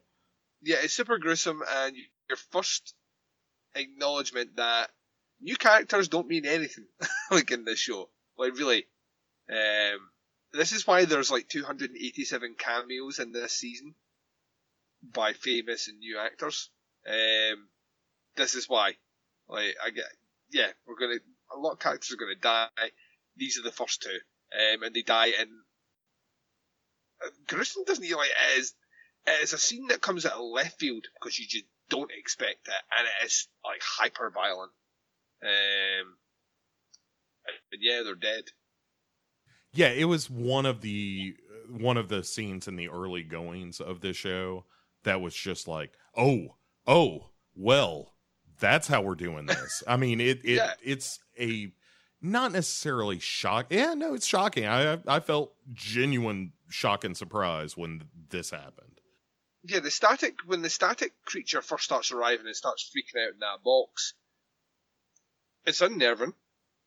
You know what I mean? This is like, once again, the show going in a slightly different. We've seen Bob was creepy, and we've seen the Black Lodge and the flashing strobe lights and all the rest. Yeah. Now we have digital effects. And those digital effects have moved on quite a bit since the shitty owl effects from season 2. We've now got computers, motherfucker. And yeah, it's the whole thing's everything. Like, there's a weird unnerving feeling that transcends pretty much every single scene in this episode, minus the goofy scenes in Twin Peaks. But every scene out with Twin Peaks, you feel unnerved. It's like you want to go back to Twin Peaks because that's where it's comfortable, that's where it's safe, that's where you know where you are and the people that you're dealing with. And when we're out of Twin Peaks in the real world, quote unquote, it's just very unnerving. And I don't know if that's a deliberate stylistic choice by David Lynch. I don't think it is. And if it is, then the man is a genius. Yeah, it's really something, man. It's a great scene, and it's really, you know, it puts you on notice that this show's gonna go some places. So then, Duncan, we cut to Buckhorn, South Dakota. Yep. And why not? Right. Where a crazy neighbor has alerted the police to a terrible smell coming from an apartment. And then we do 10 minutes of gag about finding the key to this apartment, which culminates in the punchline of, "Oh, she gave me the key already." And like, Yeah. it's the neighbor like sending her to talk to this other guy who's kind of this, seemingly dirtball criminal who's talking to somebody named Harvey about some shit that he got with Chip. And meanwhile, the police finally get in. Jane Addams, as one of the examiners, shows up, which is kind of nice. She's a lovely actress. So they finally enter the apartment. They find a body in the bed, Duncan. Yes. Largely covered by a big comforter, and it's super stinky, and nobody's real happy about anything that's happening here. It appears to be a woman's head and part of her left eye. Yeah. Part of the left side of her skull, quite frankly, just good old fashioned gone. Yeah. Looks like she's been shot through the eye and it's taken that part of the brain Yes. and the head out. So, But that's not the weird thing, Bob. Like, you would like, that's quite graphic. That's weird. yeah. Why, what is going on here? But that's not the weird bit, Bob. No, they very carefully peel back the comforter to reveal the rest of her body. Only it ain't her body, Duncan. The body under the blanket is somebody else entirely, namely a dude. Yes. That is all also gross and decomposing. And yeah, it's real disgusting. And again, now we've got a murder on our hands. Duncan, do we know of anyone on this show that has a penchant for murder? Maybe they have something to do with this. So Yeah. I don't think we're going to have to wait that long to find out who killed the woman and or why there's a decomposing rotund male body lying in the bed as well. yeah. And then we move to the scene that had, like, moments after being terrified, had me rolling a tear, Duncan. All right. And scoff all you want. I'm not going to scoff. Make fun of my human emotions. And no, I won't at all, because there is something very poignant about this, because the actress no longer lives, and she was dying of cancer when she made this scene. When she shot this scene, like, the tubes that are in her nose were really in her nose. She came back to do this even though she was terminally ill with cancer. So Yeah. And all right, so there is the element, here's what got me about this scene, is there is the element of that very thing. This is an actress who, unlike ourselves, Duncan, her face and likeness were on coffee mugs and t-shirts. I mean, the Log Lady is an iconic character. yeah, And so seeing her come back is nice to begin with, knowing she was at the end of her life and got to do this, got to reprise this character that she's probably better known for than anything else. And for it to be a scene that opens with her, and here's the scene, folks, is we go to Margaret, the Log Lady's cabin in the woods in Twin Peaks.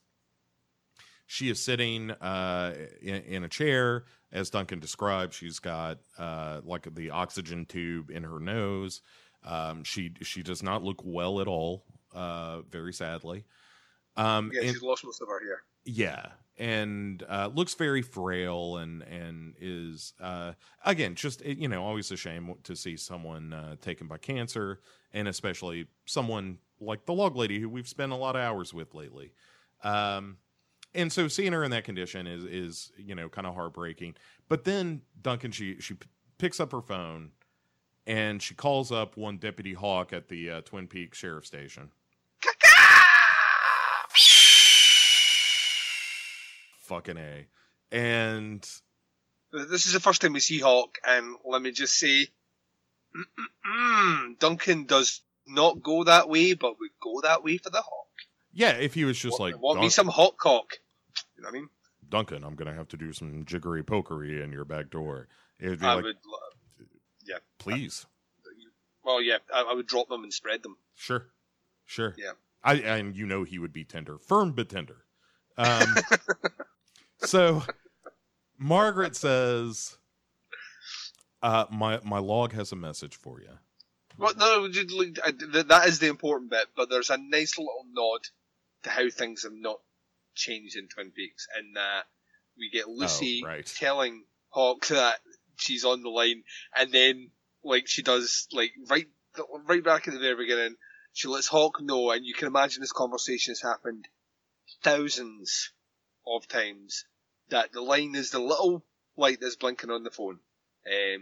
Hawk knows that because you can see Hawk kind of smiles. Yeah, right, I've got it, no problem. Then presses it. Now you're seen. Yes, and yes, that's very cute. But she says, my log has a message for you, and basically it's you need to go find Agent Cooper. And she said, I mean, it's more cryptic, like there's something that's been missing, Agent Cooper, and you know this has something to do with your heritage. You need to find him. And he's like, all right, Margaret, and it ends with her saying like that is the message my log has for you. And he says thank you, and then here's the thing that gets me about this moment is it feels like it's Catherine Coulson, the actress playing Margaret. When she says goodnight to Hawk, she is saying kind of goodnight to life. Like this is the thing she got to do before the curtains came down. And it's her delivery of that line followed by the delivery by Michael Horse when she says goodnight, Hawk, and he says goodnight, Margaret. And there's such a tenderness to it. And I mean, that's the characters' relationship too. They're both somewhat mired in the mysticism of Twin Peaks. Mm-hmm. But there's this very human thing too. And Duncan, it both broke and warmed my heart. I think they call it bittersweet. And I thought it was a tremendously emotional moment for those of us who not just care about the show and the characters, but also feel a connection to the people behind the characters. So, I can't go any further than that. Yes, I felt the power of the emotion almost wash over recognized me. It as a thing humans feel. Yeah.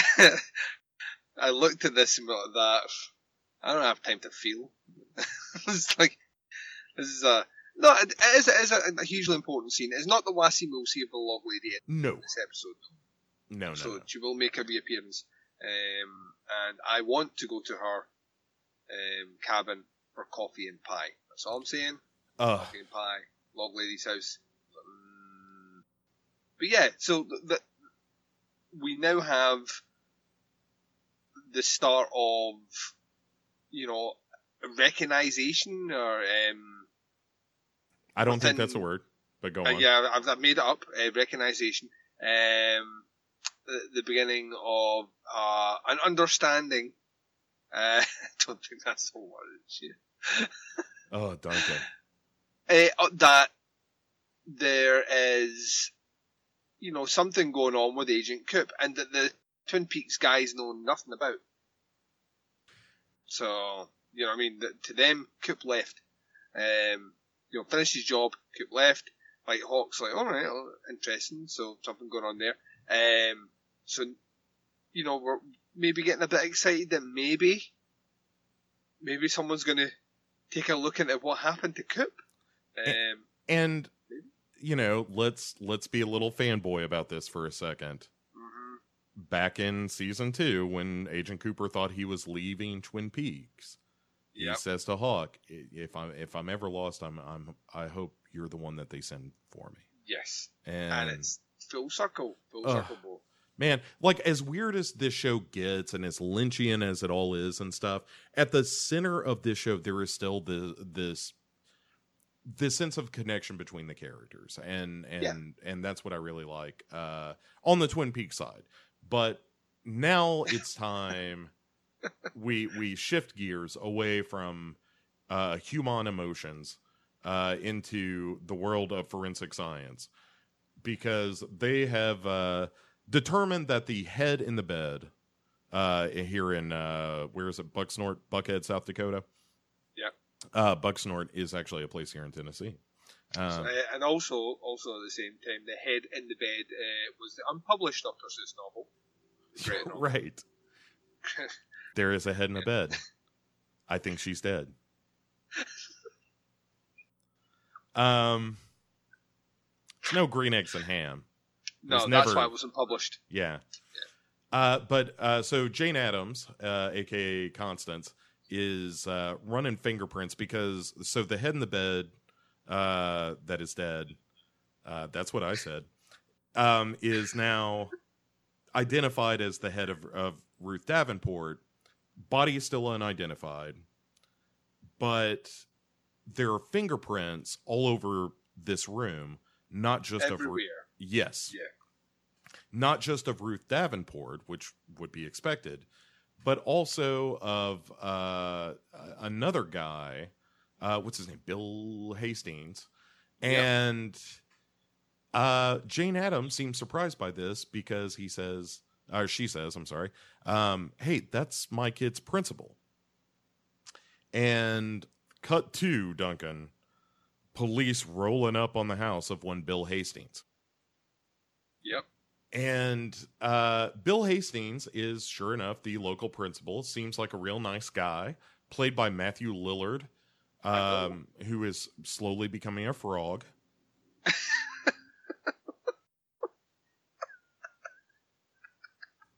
But in fairness, like, that guy, he's probably, late 50s? Mid 50s at this point? And he looks like a dude in his mid 50s. It's just forever he looks super young. I would have thought it would have been mid 20s when he did. Well, mid. Yeah, well, when I was thinking about this, because you've watched Riverdale as well. I have, yes. Yeah, so in Riverdale, Skeet Ulrich is there. And I was thinking the two of them have aged probably about the same. You know what I mean? Obviously from their days in Scream. The two of them look, they look about the same age now. So one is not aging better than the other. And I would think, realistically, I would imagine like early 20s when they made Scream in 96. So maybe late 40s. Yeah, maybe in that neighborhood, but anyway. But I really like Matthew Lillard as an actor. I sometimes feel that I don't think he ever got as much work as I thought he could have got. So the fact that you've got to imagine, like, Lynch and Frost have been thorough with who they've picked for the roles that they picked. So the fact that he's in this one makes me really excited, because that means on some level David Lynch has directed Matthew Lillard, which to me gives him a bit more legitimacy than maybe he had out with that. Yeah, and he's been directing himself. Not, although I think in one case maybe he did direct himself in a movie, but also, stepping behind the camera and being more on that end of things, I think, than being an actor of late. But yeah, I like seeing him. I always thought he was good. I think he's real good in this. We'll get into some scenes later where I think he's particularly good. Yep. But this time he's just playing the hapless guy who have cops show up and they're like, look, we have to arrest you. And he's like, look, there's been some mistake. I haven't done anything wrong. And clearly I exist in a universe where spirits can't just take you over and make you do shit. So it's not the kind of place we live in, honey. Yeah, this isn't Twin Peaks. This is Dakota. Right. This is Bucksnort, South Dakota. Bucksnort. And so the cops lead him away, and the wife is kind of left and she's being a bit of a bitch about all this, in fairness, because she's like, we've got company coming over.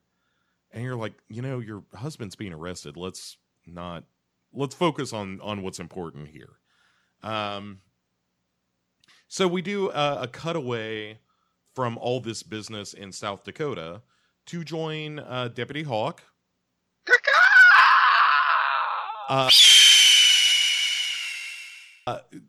Hauling up some files from the basement of the Twin Peaks Sheriff Department. Yep. And he is on the hunt for all the files related to Laura Palmer and basically anything Agent Cooper touched. Also, we get Andy appearing alongside Lucy. And as you said, he's got a mashed potato belly. And there's a great bit of impatience that comes with age. It comes up here they start talking about it. Says, the log lady's told me I need to look into Agent Cooper.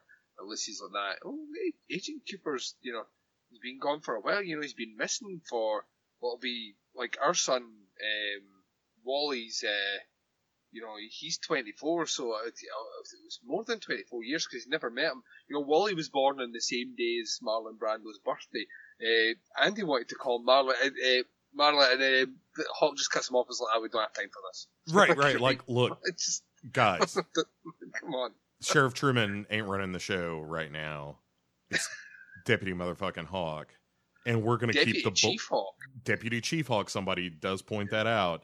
And Deputy Chief Hawk is calling an end to the bullshit. We've got work to do. Yeah. And I like that. I like it's a nice little touch as if it's like that.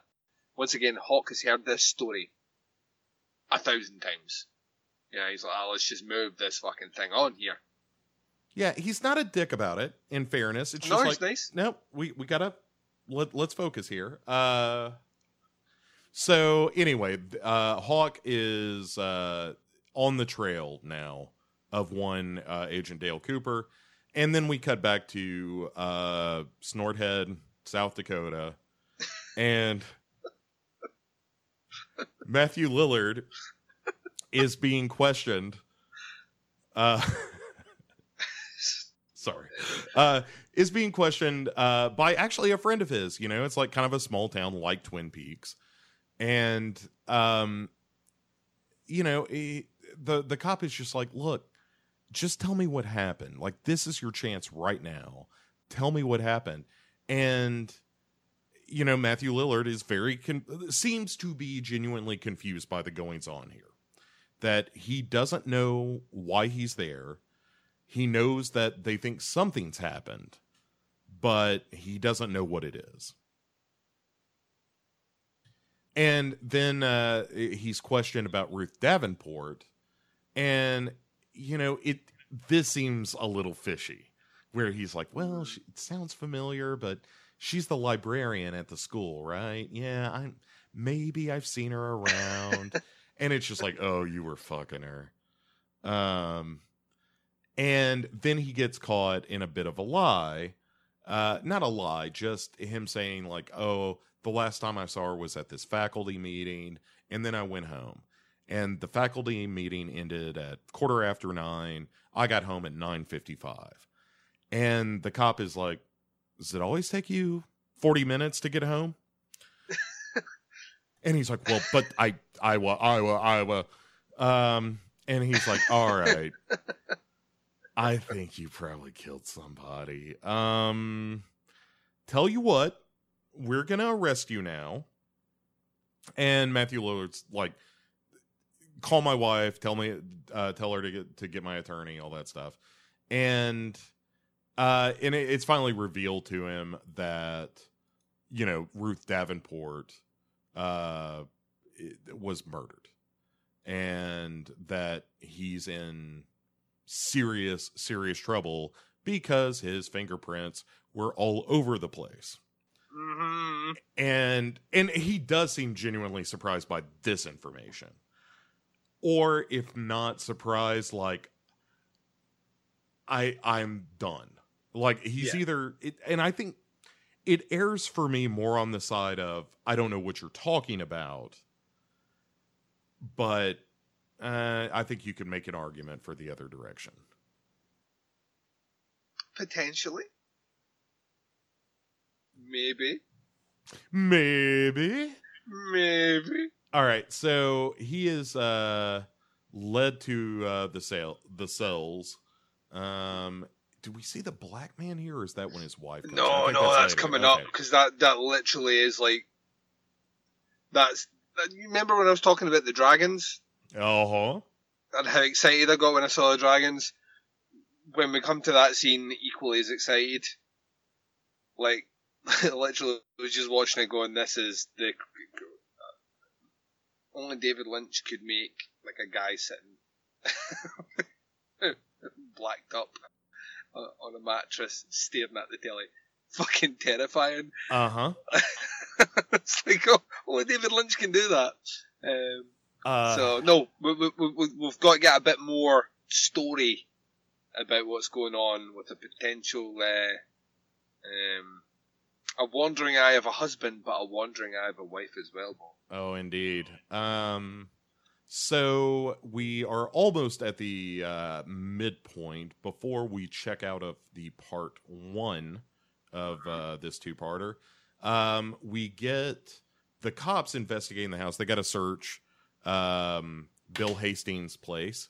And in the process of so doing, they're searching his car, and they're moving a cooler, and they find in the trunk of his car, or the boot, as you say, in the hinterlands, in the boot of his car, they find what looks like just a piece of flesh.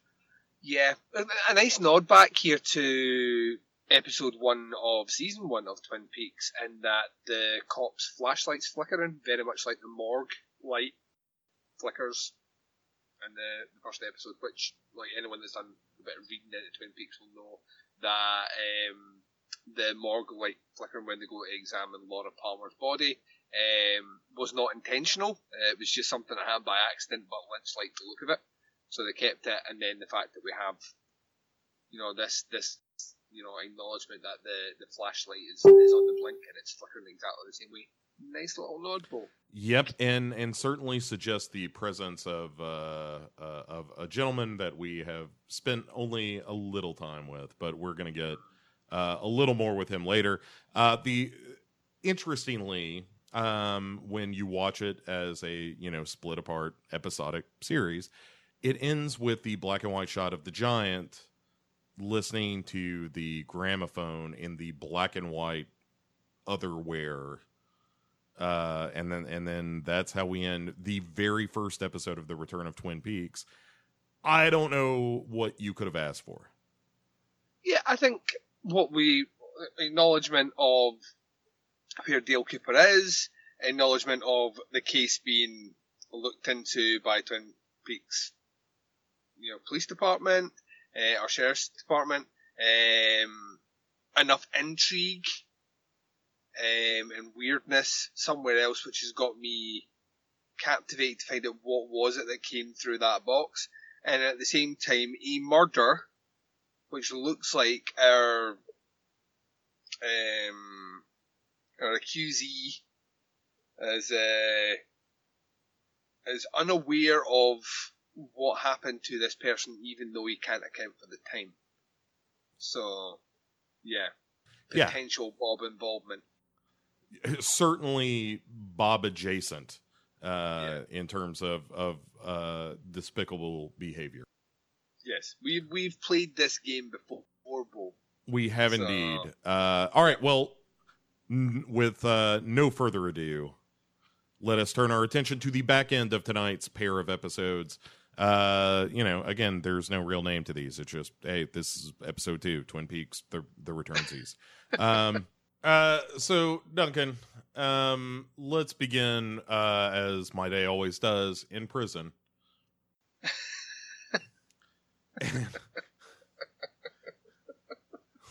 So Matthew Lillard invites he's arranged so that his wife comes to visit him in the cell. And, it starts off fairly routine in terms of their conversation, where he's like, look, I know what they're saying.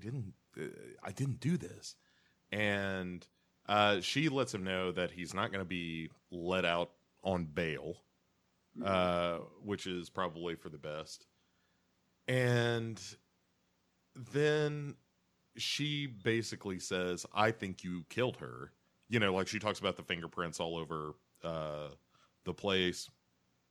And she's like, I knew you were fucking somebody. And he's like, oh yeah, I knew about you and George and maybe other guys too. And it becomes this real venomous conversation all of a sudden. Yeah, things escalate quickly. Yeah, all is not well in the Hastings household for sure. And I think it's also worth pointing out, one of the things I think is really good in this scene about Matthew Lillard's performance is that, he goes from, I'm pleading with you to tell you, I didn't do it. No matter what the evidence says, I didn't do this. And then he gets, angry at her. It turns on a kind of a dime where it's like, yeah. Is he about to hit her? And then it goes back to him being kind of, cowardly, or at least understanding that he's in some shit. And yeah, because she twists things round again, because she basically, in no certain terms, tells him that he's going to go away for life. You know what I mean? Bye-bye. So you're, I may be cheating on you. However, the position that we're in just now, you're the one that's going away for life. I'm going to be fine. And then she exits the cell, and he's brilliant because the gravity of the situation, I think, finally sinks in. There's evidence there. You had it's going to be known that you were sleeping with her. There is motive there. There's time that you can't account for. And he kind of sinks in the cell, and his hand kind of sinks in his head. And this is the bit that we're talking about, which unnerved me wholly. It's really, really bizarre because his attorney, George, who is the guy that his wife is fucking, FYI, Yep. Comes in and, his wife is like, look, he totally knows about us. We're kind of done for. And so George is about to head in and talk to Bill, Matthew Lillard. And we cut to Matthew Lillard sitting in his cell, just head in hands, trying to wrap his head around the situation. Then the camera pans over, and there's just a dude who looks burned, maybe, or just all in black. Homeless. Yeah, he looks homeless. And but he's all black. Yeah. Apart from these piercing white eyes. He's got a beard, kind of long, shaggy hair. Looks like he's wearing some sort of hat. Sitting on a mattress, just staring. No movement. Motionless. Staring right at you, the audience. Right through your telly, right at you. And he just kind of sits there. Camera stays on him. Still sitting there. Camera stays on him. And then it looks like he evaporates. Apart from this last part, which kind of covers this kind of smoky version of his face, which then drips off out the screen.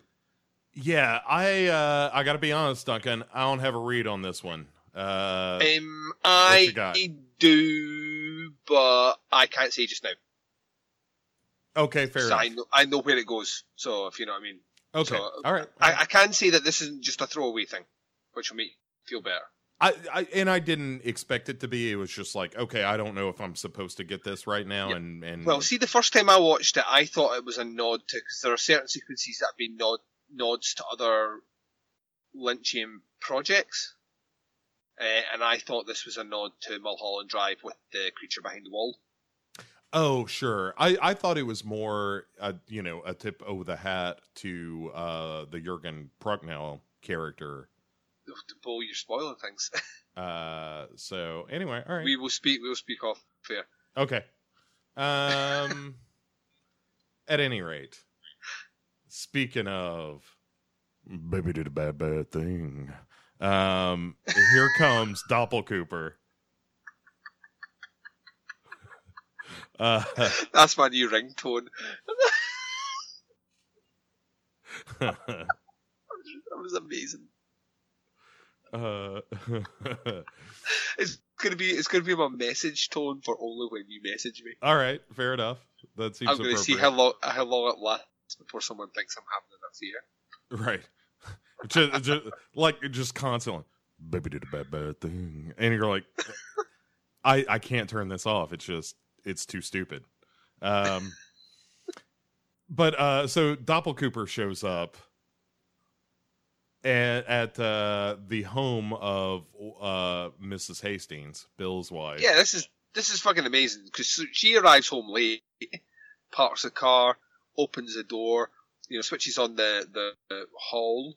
Is that what we call it again? Can't remember. I call it a hall, but I can't remember. Yeah, it's a hallway. Yeah, hallway light.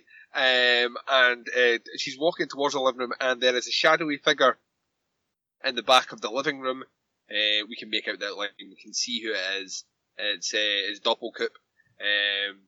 And turns out she knows him, which I think puts a pin in the Bob theory. Yep. Personally, so like Bob didn't jump in and take over Matthew Lillard. Although no, Bob set the whole thing up, and basically he asks her how things went, and then he says that it's like a really weird line. And he's like, you followed human nature perfectly. Right. Even after 25 years, every now and again, like Doppelcooper / Bob is like, man, humans are predictable as shit. Yeah. And she's like, all right. And then he puts his hand in his jacket, pulls out a gun and says, this is Georgie's gun, i.e. the lawyer. And then he shoots her through the fucking eye. Well, she turns around, like, as soon as he pulls the gun, she's like, oh, shit, and, like, starts to take off. And then he shoots her in the back of the head in a way that is eerily reminiscent of the wound to Ruth Davenport. Yeah, this is just, I think this is Doppelkoop's calling card. It's his MO, is shooting someone in the back of the head to blow out their fucking eye. All right. Yeah, I think that's what he does. It's specific. So wait 1 second, I've seen this. This is a calling card of Carlos the Jackal. Simba the Jackal.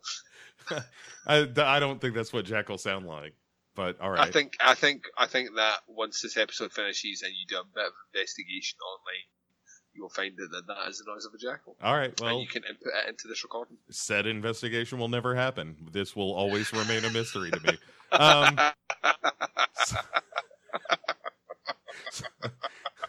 It's not in the soundboard, Duncan. It's not fucking happening. Doppelcooper did a bad thing. But I'm just like, this guy's fucking amazing. Like, in the little time we've spent with him, he's like basically abducted 2 people from the Tin House of Freaks. You know what I mean? And now he's just arrived at a door after helping someone, I would imagine probably for money, to set up her husband, and he's killed her setting up the lawyer. It's just like, what the fuck is going on here? It's amazing. Yeah, Man. He absolutely is. Like, it's the shit you would expect Bob would be up to. If not, like, part of me is like, why isn't it all more manic? It's like, well, Bob's looking at sticking around. But there's also a healthy dose of Bob also don't give a fuck. But also, I'd like to think that on some level, and this is me just guessing, I'd like to think on some level that the Doppel version retains some of the original version, and Cooper is organised to within an Right. inch of his life. You know, everything's methodical and everything has a purpose and a plan, and it's all laid out. And you know what I mean. And I get that feeling that this incarnation of Bob, while still, you know, maybe impulsive, etc., doesn't lean too far out of, you know, that Coop personality of kind of regiment, everything. Like, he has some sort of master plan, and he's working towards it very much like Cooper would. And I quite like that, even though his plan is infinitely fucking more maniacal. It's pretty awesome. Yeah, I'm a big Doppel Cooper supporter. Yeah. For president. Yeah. Yeah. Oh, well, I mean, I think it might be an improvement. So anyway, political. We have a hipster dude in a suit wandering into a business in what appears to be back in New York City. Or certainly a city of some kind. This is Vegas. This is our first appearance in Big Eye. Oh, yeah, sorry. So anyway, there's a dude rolling into this office, and this is all like this mysterious conversation where he's getting, the hipster dude is getting paid off by the guy behind the desk, and then he's like, hey, what's it like to work for your boss?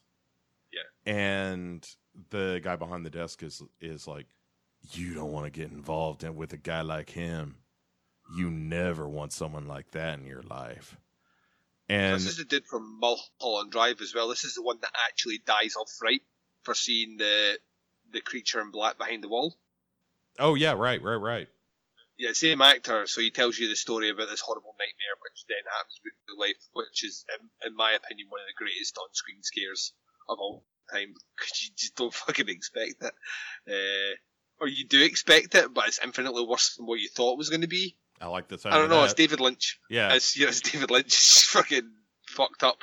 It just attacks you at that lizard part of your brain. But yeah, like, you don't want to work for this guy. If you're me, you're thinking, could this be Doppelkoop? Is this who he's working for? Maybe? Potentially. I mean, we don't know. Yeah, we don't know. And then we cut to darkness, Duncan. A light shining on a stretch of road, and we see train lattices fall down and a train roll by. I hear that whistle come. And this is kind of the musical episode. Every episode now is the musical It episode. kind of is, which is unfortunate. I want to thank Darren for all the David Bowie memes, or Duncan Bowie memes, as we're now calling them. Yeah, it was tremendous. It was yeah, I forgot I did that on the show. I had lost context until I listened back. I was like, oh yeah, that's right, that's on Bowie. So why am I David Bowie? lot. I know why David Yeah. Bowie's in it. I understand why David Bowie, we're memes here because he's in Fire Walk With Me. I understand that.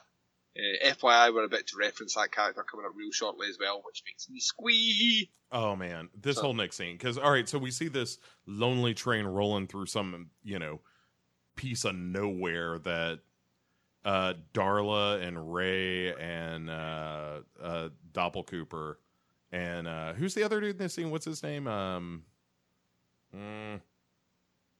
Jack. Are hanging out, eating some diner food, having some of that late night or / early morning, breakfast / spaghetti, kind of God dinner. bless America. Oh, it's just the best. We don't have sometimes. shit like that over here at all. I mean, again, it's the best and the worst. It's that kind of stuff. That kind of stuff is wonderful. When you find those out of the way diners that the food is all delicious because it's all just the most horrible food for you, but it's it's the best and the worst because your body's not supposed to digest spaghetti at 3 a.m. well, of course not, Duncan. But fuck that body. You want the heart wants spaghetti when the heart wants spaghetti, and that body needs to catch up. But yeah, anyway, so it looks like a great diner in the middle of nowhere. and they're all eating dinner, and Doppelcooper asks Ray, like, hey, did you get that thing that I told you to get? And he's like, I mean, I know the guy who knows the guy. And there's... no. Huh? Which means you haven't go, shit. Right. And there's also a great moment, too, where Doppelcooper tells Ray, like, this would be a real good time for you to learn how to mind your own business. And, like... Oh, that's right, yeah. Oh, man. And, all right, so there's this whole speech that Doppelcooper gives where when Ray is like, I know... Look, I'll get it because I know you need it. And Doppelcooper is like, fuck you, Ray. I don't need. I want. Yeah. I don't need that. I want it. And, I mean, it's just this, like, menacing as shit Doppelcooper laying out his philosophy, much like, you know, the Joker telling you about catching a car. This is Doppelcooper being like, this is what I do.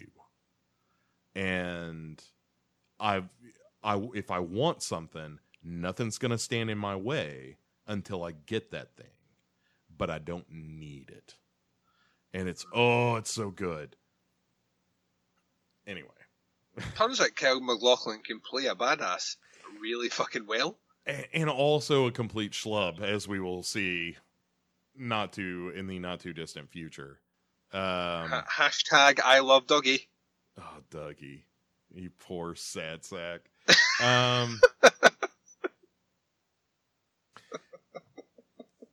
Dougie Coop.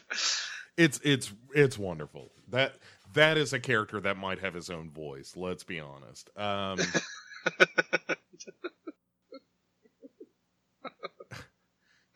Probably. So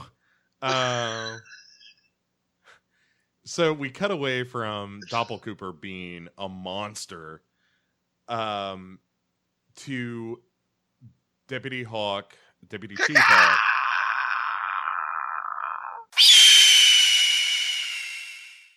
That's right, give him his propers. Is strolling through the woods, and he gets a call from Margaret, who says, "Where are you walking tonight?" And Deputy Hawk is like, "Fuck, Margaret, your log is on point tonight." And he's like, "Look, I'm, coming up on Glastonbury Grove," and she's like, "Hey, you ought to come by for some pie." And he's like, "I will, Margaret. I'll talk to you later, lady." And really just kind of another nice little scene. But it's her, the big piece of information here is that she tells him that, like, the stars have to be right and, all that stuff for the journey to be successful, which, as we know, was what the Creepy Owl Cave painting was all about. Yep. The not a map, it's kind of a calendar kind of thing that tells you where and when to find the Black Lodge or the White Lodge. Yeah, it was the code that Wyndham Earl cracked. Exactly right. So Deputy Hawk comes across Glastonbury Grove, and sure enough, as he's pointing his flashlight towards the trees, he begins to see red curtains, and we've got, like, that center pool of muck that is sort of part of the portal and all that. So once he sees this, we stroll back in to the Black Lodge, and here comes a whole bunch of weirdness, Duncan. Yeah, like you may at this point be like that, right? It's been a bit weird. There's been a creature that broke out a box and mauled a couple's face. There's been a decapitated body with decapitated head with a body that doesn't match. There was a strange kind of black-faced, black-clothed wearing person that evaporated into nothing. But as Twin Peaks David Lynch goes, still fairly normal. And then Lynch is like, Simpleton. Shall watch we play this. a game? Yeah, watch this. So we return to the Black Lodge, and we have All right. There's a bunch. All right. So it's Agent Cooper. so much weirdness. Agent Cooper and Mike initially. Yeah. Yeah, Mike is looking old. Sure. Well, he was looking old in the original series. Or This is what I mean. Mike Yeah. Mike must be like in his 80s, I reckon.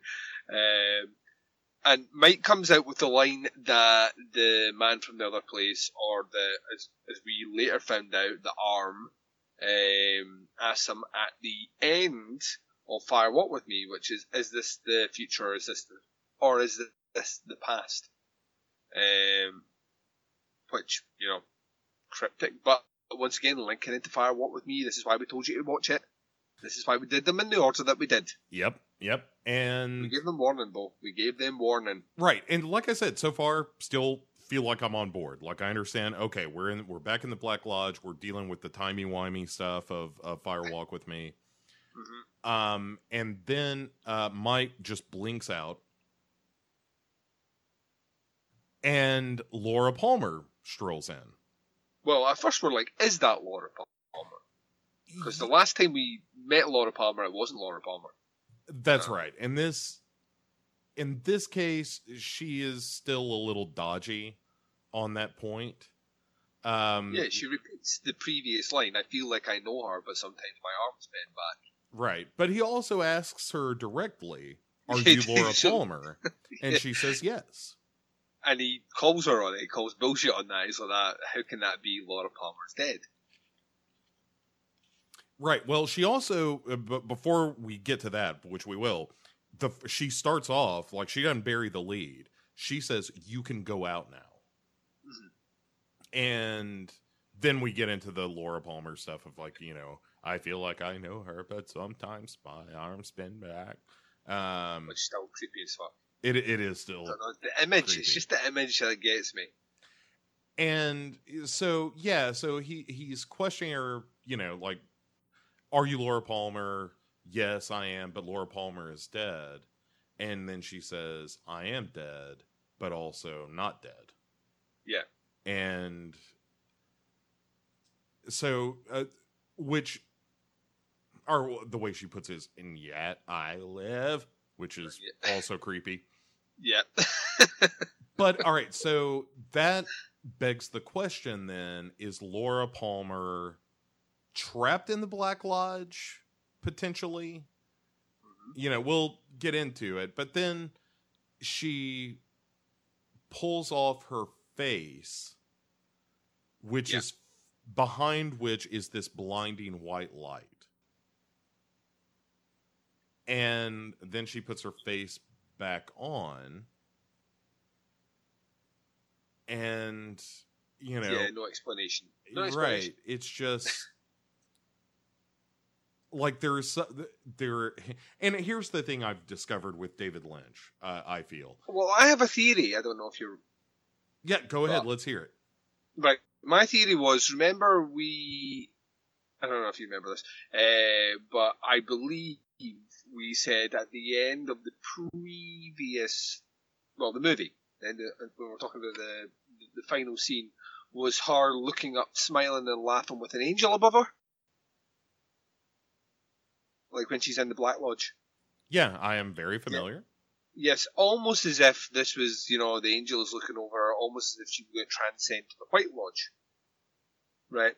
And there are a couple of things in here which might indicate that she made it to the White Lodge, but has travelled back to give Dale the message in the Black Lodge, one of them being that when she removes her face, there's nothing but pure white light. And two, when she finishes speaking to him, she kisses him, whispers something in his ear, then gets sucked up into the air. So if you would assume that the Black Lodge is down, the White Lodge must be up. Yeah, and I'm kind of on board with that. The point I was going to make before I was so rudely interrupted by your good information is, because I agree with that. I think that's what's going on. Is that what I've discovered is that David Lynch is surprisingly literal in his symbolism. Yeah, he is. And Yeah, very, very much so. so, like you said, when she pulls off her face and there's this brilliant white light behind it, that is obviously the symbol of like purity and good and stuff like that. So that's what you would assume is within this version of Laura Palmer. But then when she gets pulled away, it seems horrible. Like she starts like She's still got a set of pipes when it comes to screaming, by the way. it sure does. Holy fuck. And Screaming. so at this point, like Agent Cooper has asked her right before she gets sucked away, like, when can I go? And then she whispers something to him, and then she kisses him, and then she gets sucked away. So he's still kind of stuck in the Black Lodge, but now there's sort of this weird wind blowing. Yeah. Well, Mike appears back, and Mike repeats exactly the same line that I said before. Is it future or is it past? Yep. And then the wind starts to blow, and we're going to go a wandering bow. We're going on a bit of a Black Lodge walkabout, which I am always for. Where we go past... On your walk, there's like one of these... there used to be a game show in the UK called Nightmare, and an infamous TV show in the UK. It was basically... It was like a game show for kids, like teams of kids, and it was all done against green screen. I'm going back, this is like early 90s as well, so it's like really early tech for green screen. And one of the kids would have to wear like a medieval helmet that would obscure their vision. And they would travel along the green screen. So basically they would walk into a castle, and they would meet several people along their journey, but because they couldn't see, they'd have to be directed by the rest of the people. So say like, one step left, forward for 3 paces, whatever. And I swear to God, this upcoming scene with a particular tree brain is like something right out of this TV show from the early 90s. You walk into a room, what's in the room? Well, there's a tree thing there, and the tree's going to talk to you and tell you how to travel on your next quest. It's like so much like this. I'll be honest with you, when I saw this, I thought they fucking lost it. At first. I reined back after a couple of minutes of it. But when I saw this, I was like, oh, this is fucking stupid. Like the straw that broke the camel's back, It's an arm too far. Yeah, 100 hours into Twin Peaks mythology and all the rest in research. And then the tree brain shows up, and I'm like, no, you fucked it, David. No. iPad closed, headphone out. I was kind of on board. As soon as I saw it, I was like, and I mean, I was into it. Because, all right, so what happened? I got into it quick with the reveal. I got into it. So Mike, shows back up and says, is it future or is it past? And then he disappears across the room and waves Agent Cooper with him.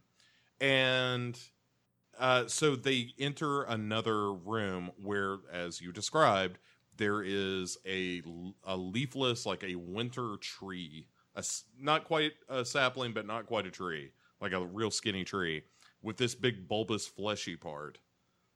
And Mike says this is the evolution of the arm, which means, obviously, that the man from another place has evolved into this kind of ganglia brain thing. Which makes sense, because the actor's no longer living, so... Right, well, you got to do something, and why wouldn't you go this route? And so basically the evolution of the arm explains to Agent Cooper that his doppelganger, well, he doesn't totally explain, but he's just like, do you remember your doppelganger? And then there's a flashback to all the stuff that happened at the end of season 2 of Twin Peaks. All the terrifying stuff that happened at the end of season 2. Right, all the horror where Agent Cooper is chased by his doppelganger. And by the way, I love that I'm stringing these sentences together with those words, and it makes sense, kind of. So... it makes like see, had like season 3 never existed, stringing those words together would have been like, kinda, maybe, Like, you know, but the fact that we can now do it in context, there's a confidence that comes out of it. I feel your passion right now as we're recording. I'm digging it. I'm vibing off it, Bo. It's Tell me more. Oh man, it's so good. So all right, so we leave the Black Lodge for a second because now that we've talked about Doppelcooper, it's time to see him in action. Yeah. And in this case, he's getting some shit out of a storage locker that is owned or rented by Jack. And then Doppelcooper just grabs his face and just mushes it for a while. Yep. And that's it. That's the scene. Yep. But kind of what I love about it is that it's just, Doppelcooper / Bob just being like, this guy's got a weird face. I'm just going to touch it a while. And, See, and what I got from that scene is like that. Oh, you're dead. Oh, for sure. Jack, no, Jack, you're a goner. You just don't like. Cooper's relishing this moment because he's on a tight time scale, but he's just relishing the fact that he's going to smush your face. Smush, smush, smush, smush, smush, smush, smush. yeah, it's about time for Doppelcooper to settle all of the family's business. And it kind of started in that scene. And he rolls up into the cheap motel they're staying at, where Darla, who is apparently his fuck buddy when they're being criminals on the road, and God only knows what horrible seed has been tossed into her womb. Oh, for fuck's sake! I Yeah. don't mean Doppelcooper. I mean, like, you saw who was up in that shack. Yeah. So anyway, The nastiest train ever has been run on Darla. right, and she remembers just enough of it to keep doing the drugs. So, poor Darla. So, this season's our Daria. Laura Palmer. Yeah, kinda, but not as What's the name of the actress? Is this the Jennifer Jason Leigh, isn't it? Not just yet. We'll get to her. I'm talking about Daria. I'm sorry, the little. Oh, sex sorry. bot. Sorry, I'm thinking the one. Yeah, we're a scene away. But so Daria was on the phone with somebody and, is like, oh shit, he's coming back. I gotta go. And Doppelcooper rolls up in and just kind of stalks around the room a little bit, checking shit out, grabs the gun off the nightstand beside her. Yeah. Pulls her into his arms, and he's like, he asks who she spoke to on the phone, and she says that she spoke to Jack. right. So I was just speaking to Jack, making sure everything's okay and all the rest. And like, we know something, Coop knows something that she doesn't know. Yeah. And he gets her all cuddled up beside him. And is like, Such a creepy scene. it's so good. Where he's like, hey, who'd you say you were talking to? And she's like, Jack. And he's like, huh, darling? I killed Jack 2 hours ago after he wired the car. And she's like, the fuck? And she tries to get away from him just then. And he reins her back in. And then he pulls a tape player out of his pocket and plays the conversation that she just had with Ray, where she admits... Yeah, right, so there's... Yeah, before we get into... This is the one thing I'm going to stress, right? And this is technically using advanced knowledge, but this is the sort of thing that is irking people online.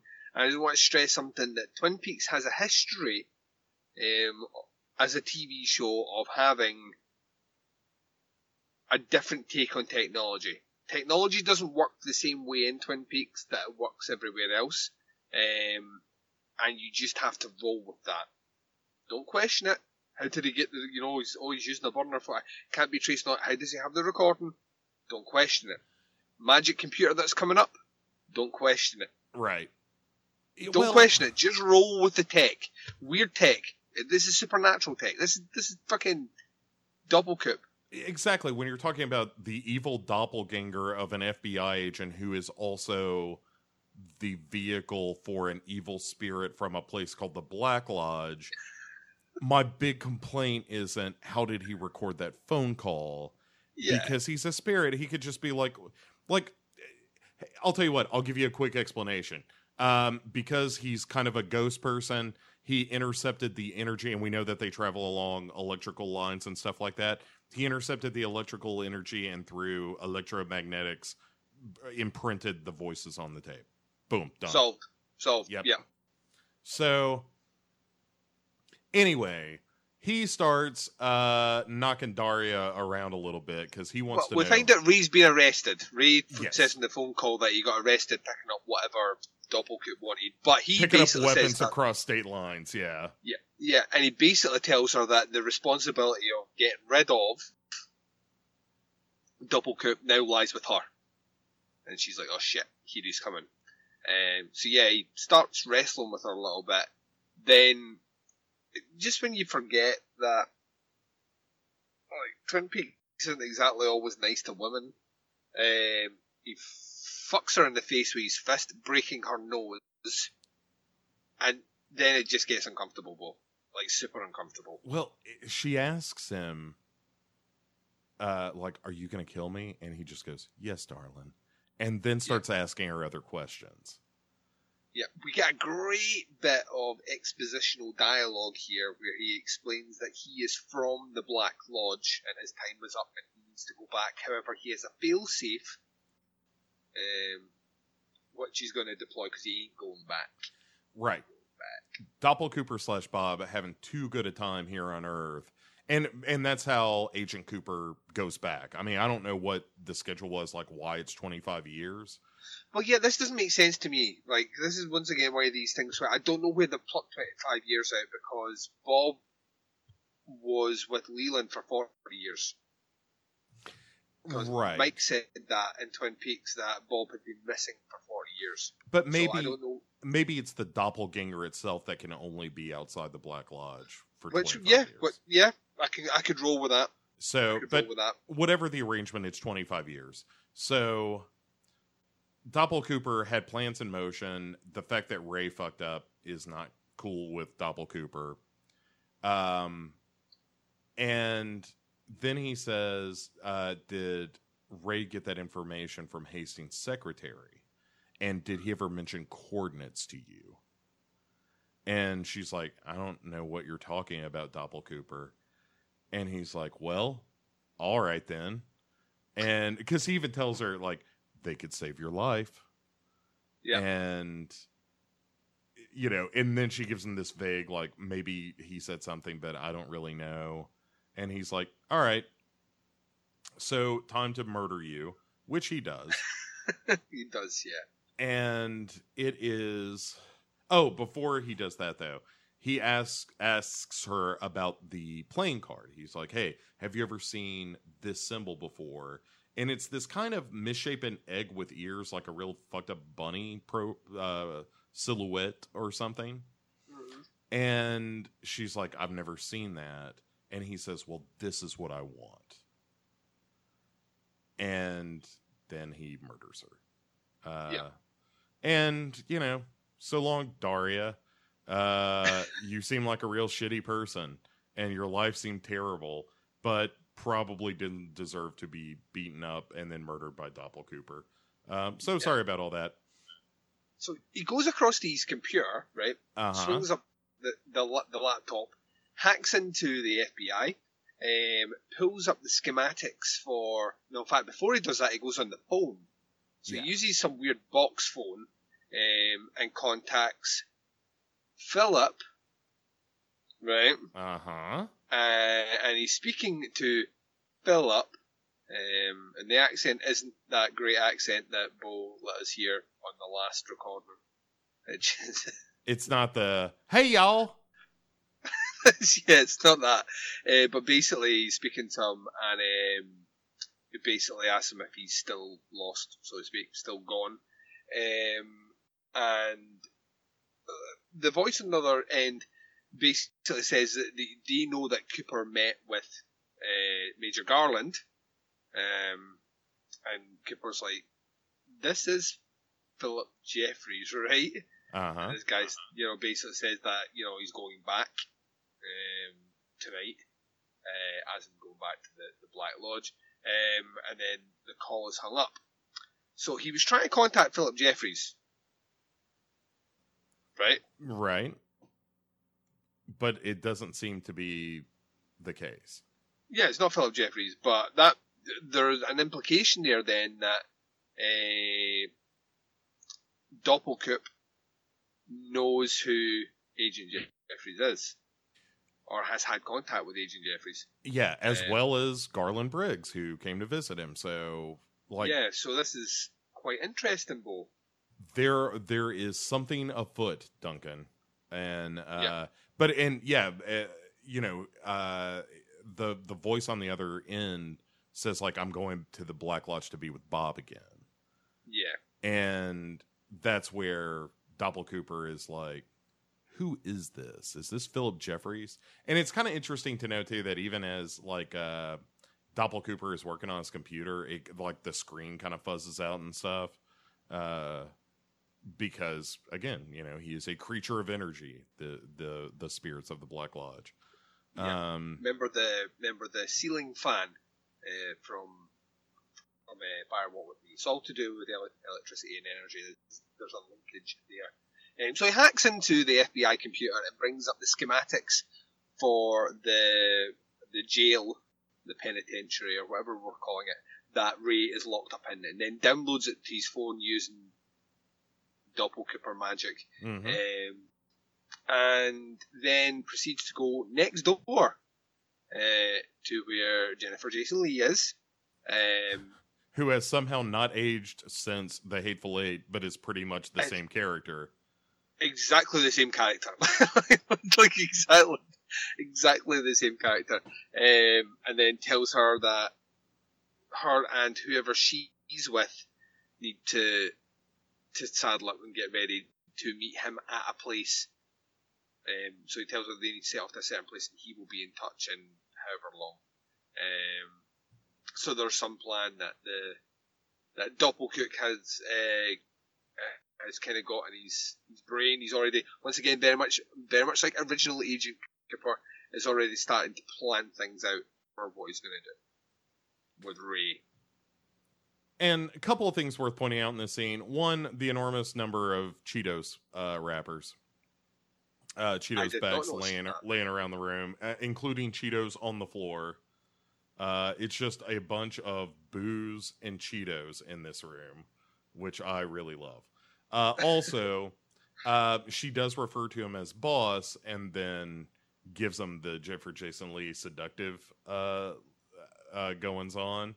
And, Doppelcooper seems into it. So, I don't know. She's probably a real terrible person if Doppelcooper's real into her. Anyway, then back to the Black Lodge we go. And the evolution of the arm is once again speaking to Agent Cooper and gives him the numbers 253 and then talks about how time is a flat circle. But basically kind of lays down the fact that, like, hey, Bob has to come back.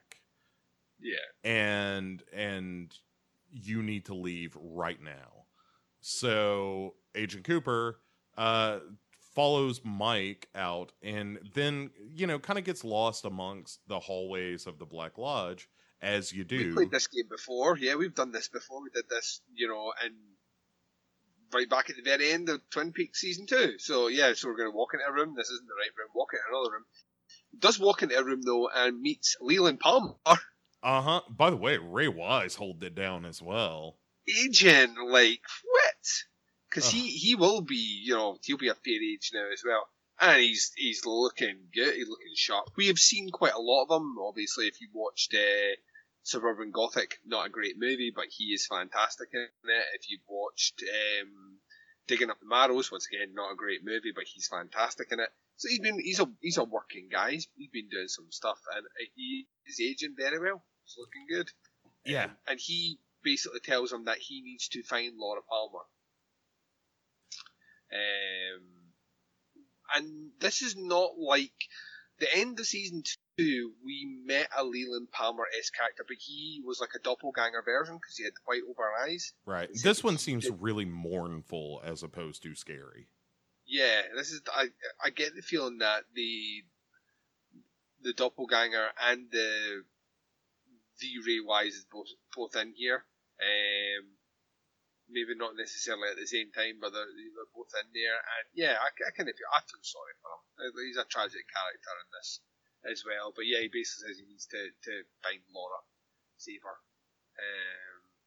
And then walkie, walking a bit of place, and things are not great. There's a wee bit of started kind of disturbance. There's a disturbance in the force.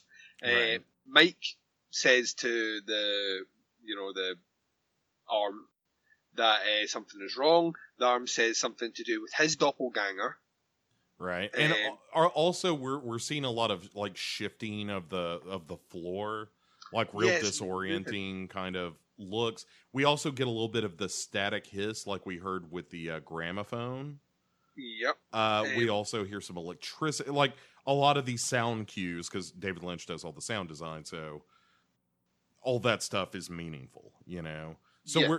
there's something that connects the Black Lodge to the place, the black and white place we saw before. And anyway, keep going.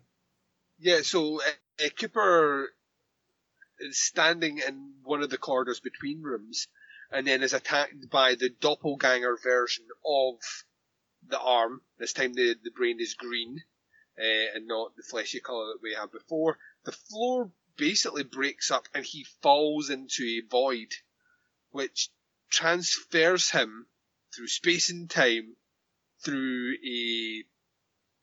essentially a portal window into a large glass box, which is our large glass box in New York. Well, let's not gloss over the fact that he is cast into non-existence. Yeah. And when he smacks the box, he kind of sinks in and floats into the box itself. Mm-hmm. And So the person that has paid for this billionaire that has paid for this box, clearly knows something, Bo. no, yes, one would presume that someone who knew something about something Black Lodge related is up to some business, because we also get a glimpse of some of the machinery, and there's a lot of electrical batteries and stuff like that. Like, Could this be one of the 7 portals? So we know of 2, at least 2. but it We seems knew all- man-made. It doesn't seem like it's a natural portal like the place above the convenience store or something like Yeah. that. It seems like somebody creating the portal. Yeah. It's interesting. But- uh-huh. Yeah, so Cooper remains floating in the box, and then the box appears to move backwards, and elongate backwards into nothing. Yeah, it seems like it kind of forces him out Yeah. in its own way. I don't know if that's some sort of weird defense mechanism. Like, this is another thing that's like, I don't have a good answer to this other than it seems to shut Cooper out, but allows the other thing in. Because the other thing about this scene, speaking of being timey-wimey, is this scene is taking place concurrently with white dude meeting Tracy in the lobby right before they get murdered by the other thing that the box attracts, which begs the question, was the thing in the box called by them doing the business, or was it called because it was chasing Cooper and Cooper had just been there? Yeah. See, I feel like I'm So- on top of this. I'm asking the right questions, Duncan. I think you're asking the right questions. I don't necessarily know if we'll get, in the long term, if we'll get many substantial answers to the minutiae of that. Doesn't matter. I'm hopeful. It doesn't matter though. Yeah, I'm with you on that one. It does not matter. I mean, Where do we go next? not that stuff. Like I don't worry about those details because there's a lot of like subconscious dream logic that permeates Twin Peaks. And like you said, if you're going to be a stickler for details, this ain't your show. Yeah, give up now. So the Cooper appears to get dragged back into nothingness.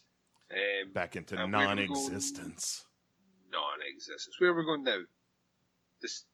This is we get a quick glimpse of Sarah Palmer. Oh yeah, And- who is? Oh my god, Not doing well, chain smoking, watching animal documentaries. One thing I will say about this scene, I don't think she even speaks in this scene if memory serves. And one thing that's fascinating though about it is that as she's watching these like lions eat a gazelle, like mouth first, it's like a wildebeest actually. And you see the reflection of the show in all of the mirrors behind her. yeah. And then she Yeah. starts to get a crazy look on her face, like maybe she's having a premonition of something. Or, like, she's always been Maybe. sensitive to the Black Lodge stuff. Yeah, that's where Laura got it from. So, Yeah. she looks haggard. But once again, like, no dialogue, but conveys so much. Yeah, we know where she is. Like, you look at her and realize that she has led a very sad, lonely life Yeah. since the last time we saw her. Same house as well. Yeah, She's in the same house. she is. She lives in a tomb of sorts. Yes. Yeah. So then where do we go? Oh, the Roadhouse, Duncan. Of course we do. You ready to wrap this episode up with some Uh, music, some good times? yeah, because there's a band on stage playing a song. We have Shelley Johnson with a group of girlies doing some shots, drinking, and then a young guy comes in and he's joined, ladies and gentlemen, by the return of the wayward son of Twin Peaks, James Hurley. Hey, everybody! Comes walking. Guess what? I had an accident. Yeah, well, this is what they say. Like, he stands over at the bar ordering a drink, and he looks over at the table, and Shelley nudges the says, "Look, it's James Hurley's looking at you." And then we get a story of when on his bike on the way to Mexico. We can only assume he was in a bad accident. And we're like, all right, did that fix brain cells? I hit my head a bunch. Wouldn't it be funny if he'd hit his head and he was like, "Frankly, my dear, I don't give a You damn." know, well, what happened was he bounced on his head a couple of times. So it was like, do not look like Laura. Hey, I think I finally understand geometry. Oh my God, you still don't look like Laura. E equals MC squared. I get it now. Oh, and now I stop falling. Am I okay? Yeah. He's like, "In sooth, I do not know how, but, alas, poor Yorick. I knew him, hooray, you don't look like Laura." It's like in the skull. Don't look like Laura. He was a man of infinite Laura. Laura! And they have a stare across, and we once again get a zoom in on Shelley Johnson, who's aging nice. And in the background serving drinks. Did you notice who was there? I did not. He was serving drinks in the background. Ah, it was another Renault. Really? Okay. Yeah. Same actor. Played Jack Renault.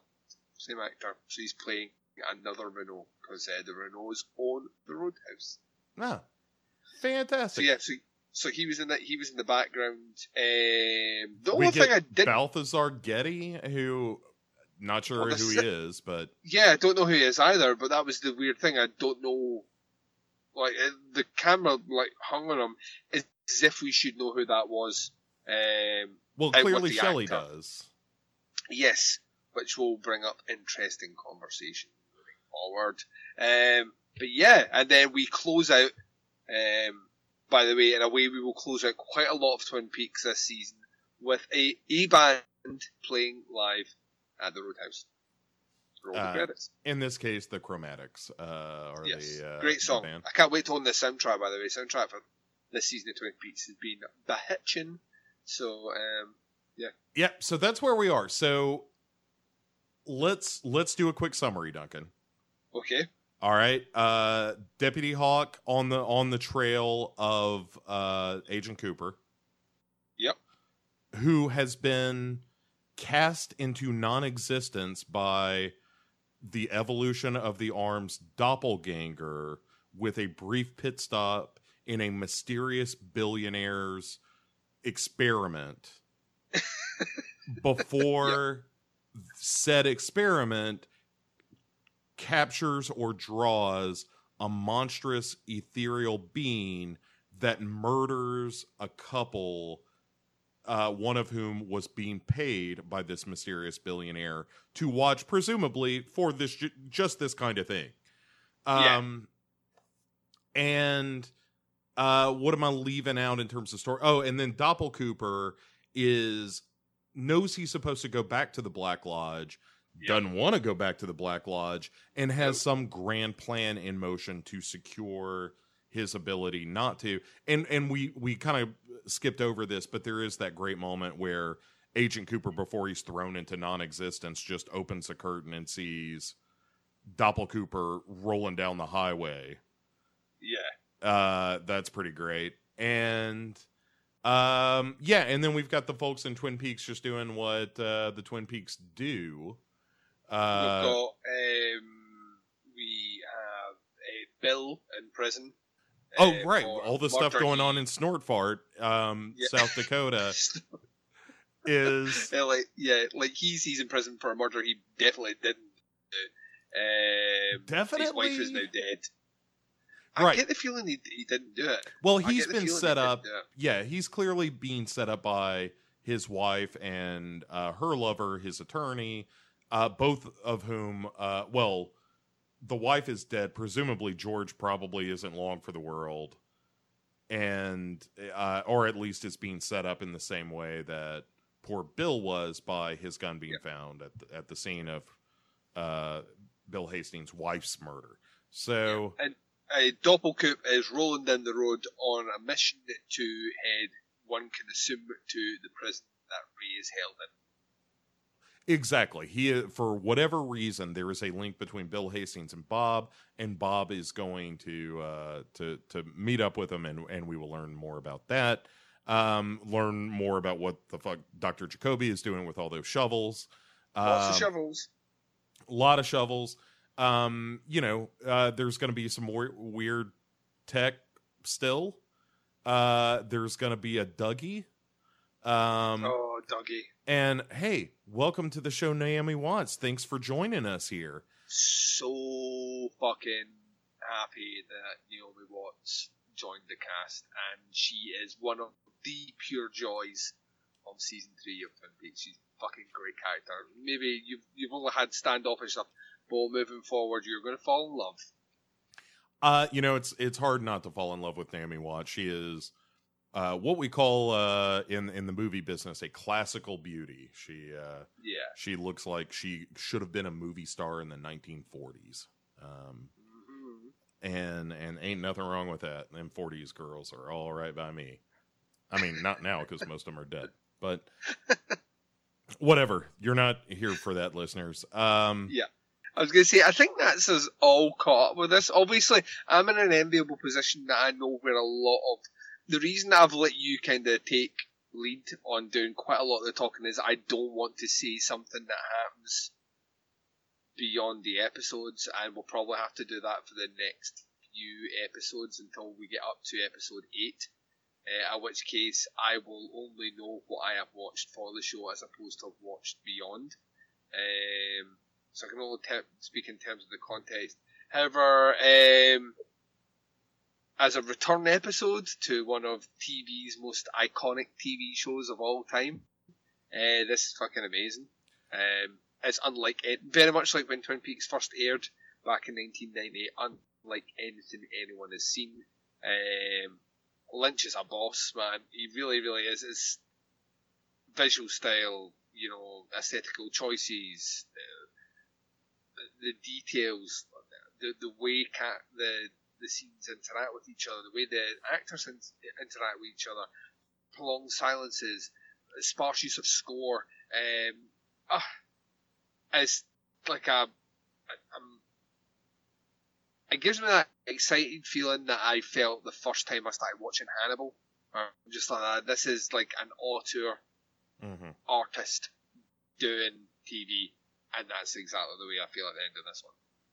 And it's hard not to get swept up by seeing so many characters that you know come back, and then start to delve into like this kind of richer tapestry in the background of storylines that have been happening in the 25 years since the show was left, particularly with Doppelkoop, that will hopefully unfold as time goes on. Yeah, love it. Yeah, I'm right there with you. Watching the first episode in its entirety, because like I said, I watched up to the scene with Dr. Jacoby a while back, or not that long ago, but it feels like forever, Duncan. And I liked what I saw, but I was like, I want to hold off a little bit, and so I can properly dive into this. And now that I'm, a handful of episodes deep, and with more to come, it feels completely unique and also familiar in the sense that it carries some of the same tone of Twin Peaks, some of the silliness, some of the weirdness, but it's definitely a darker thing, and it's more ambitious for sure. Yeah. And the places it's going are so weird and sort of philosophical in nature. It really appeals to me, and I'm excited. I hope my enthusiasm was evident as we were talking about this episode. I really just a tad. I enjoyed everything about both of these episodes. Even, oh my god, like James showing up, what kind of beer you want? All that stuff. I was just like, it feels so good to be home. It feels like you're weirdly back among friends. Yeah, it feels like you've been away traveling. You've been like, you went away on like some sort of a wander of the planet Earth, and 25 years later you've come back to the place that you left originally, and there's familiar faces all around. It's nice to be back. Yeah, and I think much like the passage of time, we find that when we revisit these places, they are entirely the same and also completely different in a way that is sometimes disorienting. And I think that's how this Twin Peaks feels. They're like when the crazy ghost lady shows up in the glass box, or maybe not a lady, who the fuck knows? When the ghost shows up and then busts through the glass and chews up those people, I was like, I had no expectation that something like this would happen, especially in the first episode back. Where it gets so deep into the Black Lodge mythology, and because that's what the whole Doppelcooper storyline is, and that's always been my favorite stuff in Twin Peaks, and the fact that the whole show is kind of that in a lot of ways is so tremendous. Yeah, it doesn't have to cater to silly characters in Twin Peaks anymore that are just there for one or two episodes. It can now focus on the stuff that David Lynch always wanted the show to be about, but obviously took his eye off the ball to go and make movies. But he's not doing that this time. So yeah. I think it's fantastic. I can't wait to talk about the next two, which get even. I mean, again, we're about to hit Dougie territory, and Dougie is a place you want to be, folks. It's a delight, and again, kudos to one Kyle MacLachlan for just nailing it both ways. Oh yeah, all three ways. Damn it. Yeah, three characters. By the time we meet Dougie, he will be three characters in Twin Peaks. Right. So. God, I love this show so much. I can't believe that part of my day consists of thinking about Twin Peaks and the weirdness that is inherent with it, and it just makes me smile. Like in a weird way, it feels like we're all in a secret club, listeners as well as Duncan. Like we're all in this secret club together where we know all these little inside jokes about Twin Peaks that are only funny to us, but we also all kind of dig Twin Peaks. So it feels good. It feels good. I'm glad. I'm excited to go on this particular journey with our listeners. That said, Duncan, enough jiggery pokery. Fufara. Enough. Balderdash. Enough. Hassenpfeffer. I love Hassenpfeffer. It's with some fodder beans and a nice Chianti. when you order it, do you go Hassenpfeffer? That's exactly what I say it like, because they won't serve it to you if you don't do that. Are you? Do you have any idea what I'm talking about? No. It was a classic Bugs Bunny cartoon. Yeah, I don't know that. Oh, what do they call him in Scotland, Duncan? Well, no, I know who Bugs Bunny is. Don't live in a fucking cave. I'm not so sure. Seem pretty lean on the Hassenpfeffer information. That's classic Bugs. Oh, I'm sure it was when it aired when. I mean, originally in the 50s. Well, there you go. I wasn't alive then, Duncan. Yeah, but you Americans love reruns. We don't love them as much. We love Bugs Bunny. Bugs Bunny, talk about the Joker. You want to introduce your kids to chaos, you play him a couple of those early Bugs Bunny cartoons where he ain't trying to teach anybody a lesson and it's just there to fuck shit up. That's Bugs Bunny. Anyway, so yeah, thanks everybody for listening. As always, if you would, if you're enjoying the show, rate and review and follow and like, and hey, come by Legion Podcasts on Facebook. Also, the podcast Under the Stairs. You can find Duncan and myself at either of those Facebook groups, sometimes both. In the meantime, Duncan, where would people be able to hear more of you should this not have been enough, or they just don't believe how good it is? You can check out Podcasts Under the Stairs at facebook.com/groups/teapotscast. Go to the website teapotscast.com, search for it on iTunes. Proud member of Legion Podcast Network. And yeah, we're rolling through the 70s. By the time this episode drops, we will be a few days away from dropping an episode with Bo on it, which we'll be covering in 1973. And FYI, 1973 ain't no slouch. Expect to hear tears, disbelief, arguments, commiseration, and ultimate harmony as we pick the top two movies from that year to carry on representing 1973 in the final round table to select the top 10 horror movies using my weird quirky rules of pain of the 1970s. So yeah, I have been pleasantly surprised by the fact that at the outset of the episodes, I've been calling both movies. So far I've been batting 1,000. I mean, and not just because I was this time. All right. I genuinely think 73 is going to cause issues because I think I've got my two, and I don't think it's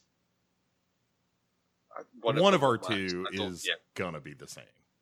Yeah, I don't think the second one is. So, I think you're absolutely right, but I want to have that argument because I want to have that argument as well because I'm fairly sure that no matter what you surmount as an argument, mines will win. So. All right, we'll see. It's what this very show was founded on, that idea of us arguing about movies. We're very good at it as well, so I think that's the bit that I'm looking forward to, is that I've not really had to do it yet with any of my recordings. And I think this one's the first one. Yeah, it gets tougher as the years go on, and 73 is the first year where you got to start making some tough calls, man. Mm-hmm. Don't Look Now ain't no slouch. That's a movie that's got to be talked about. Anyway, we'll get into it. Hey, listeners, it's me again. You may remember me from such podcasts as this one just now. If you want to hear more of me, and God, why would you? You can check out legionpodcasts.com, where not only do you hear shows like this one and the Shotcast, which, by the way, is about to drop an episode that I would encourage you to listen to, even if you don't listen to video game podcasts, because there's a very funny discussion of daguerreotype. So I don't know how much more I could sell you on a podcast than to tell you they are daguerreotype jokes. Also, what else do I do? Hero Go Show, which has been long delayed, but I swear to God, there is a new episode coming, I promise.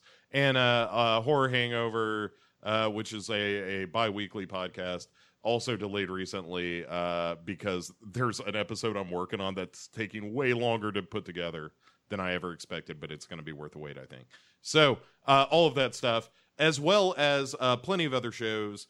Most recently, the Psychosemantic podcast. You ought to check that out. And also, say maybe you're one of those people who is like, hey, I used to go to that website, but sometimes it loaded kind of slow. Fuck that shit. We have upgraded the server, and it's actually really, really quick and responsive now. So I'm very proud of that. I know that's a real nerd thing to be proud of, but them pages load up so much faster. I like it. Duncan, any final thoughts before we get the hell out of here and let these people go about their lives? We are 8 episodes away from finishing this journey, ladies and gents. 8 episodes. Yeah, lock yourselves in. This is the final stretch for our new season. Can't wait to get through them. Can't wait. Oh man, and Twin Peaks came back in fighting shape, and the only thing ready to go up against that kind of juggernaut is a tubby bastard like me and a Scot. That's science. All right, everyone. Thanks so much for listening. We will be back next week with 2 more episodes of Twin Peaksies, The Returnsies, and more craziness and Dougie. All right, everybody. See you then. Say goodnight, Duncan. Good night, Duncan. Caca. Cacao! Cacao! Or as I like to say a little on my jackal noise, which is That sounds like you stepped on a cat. No ID, no sale. Sorry.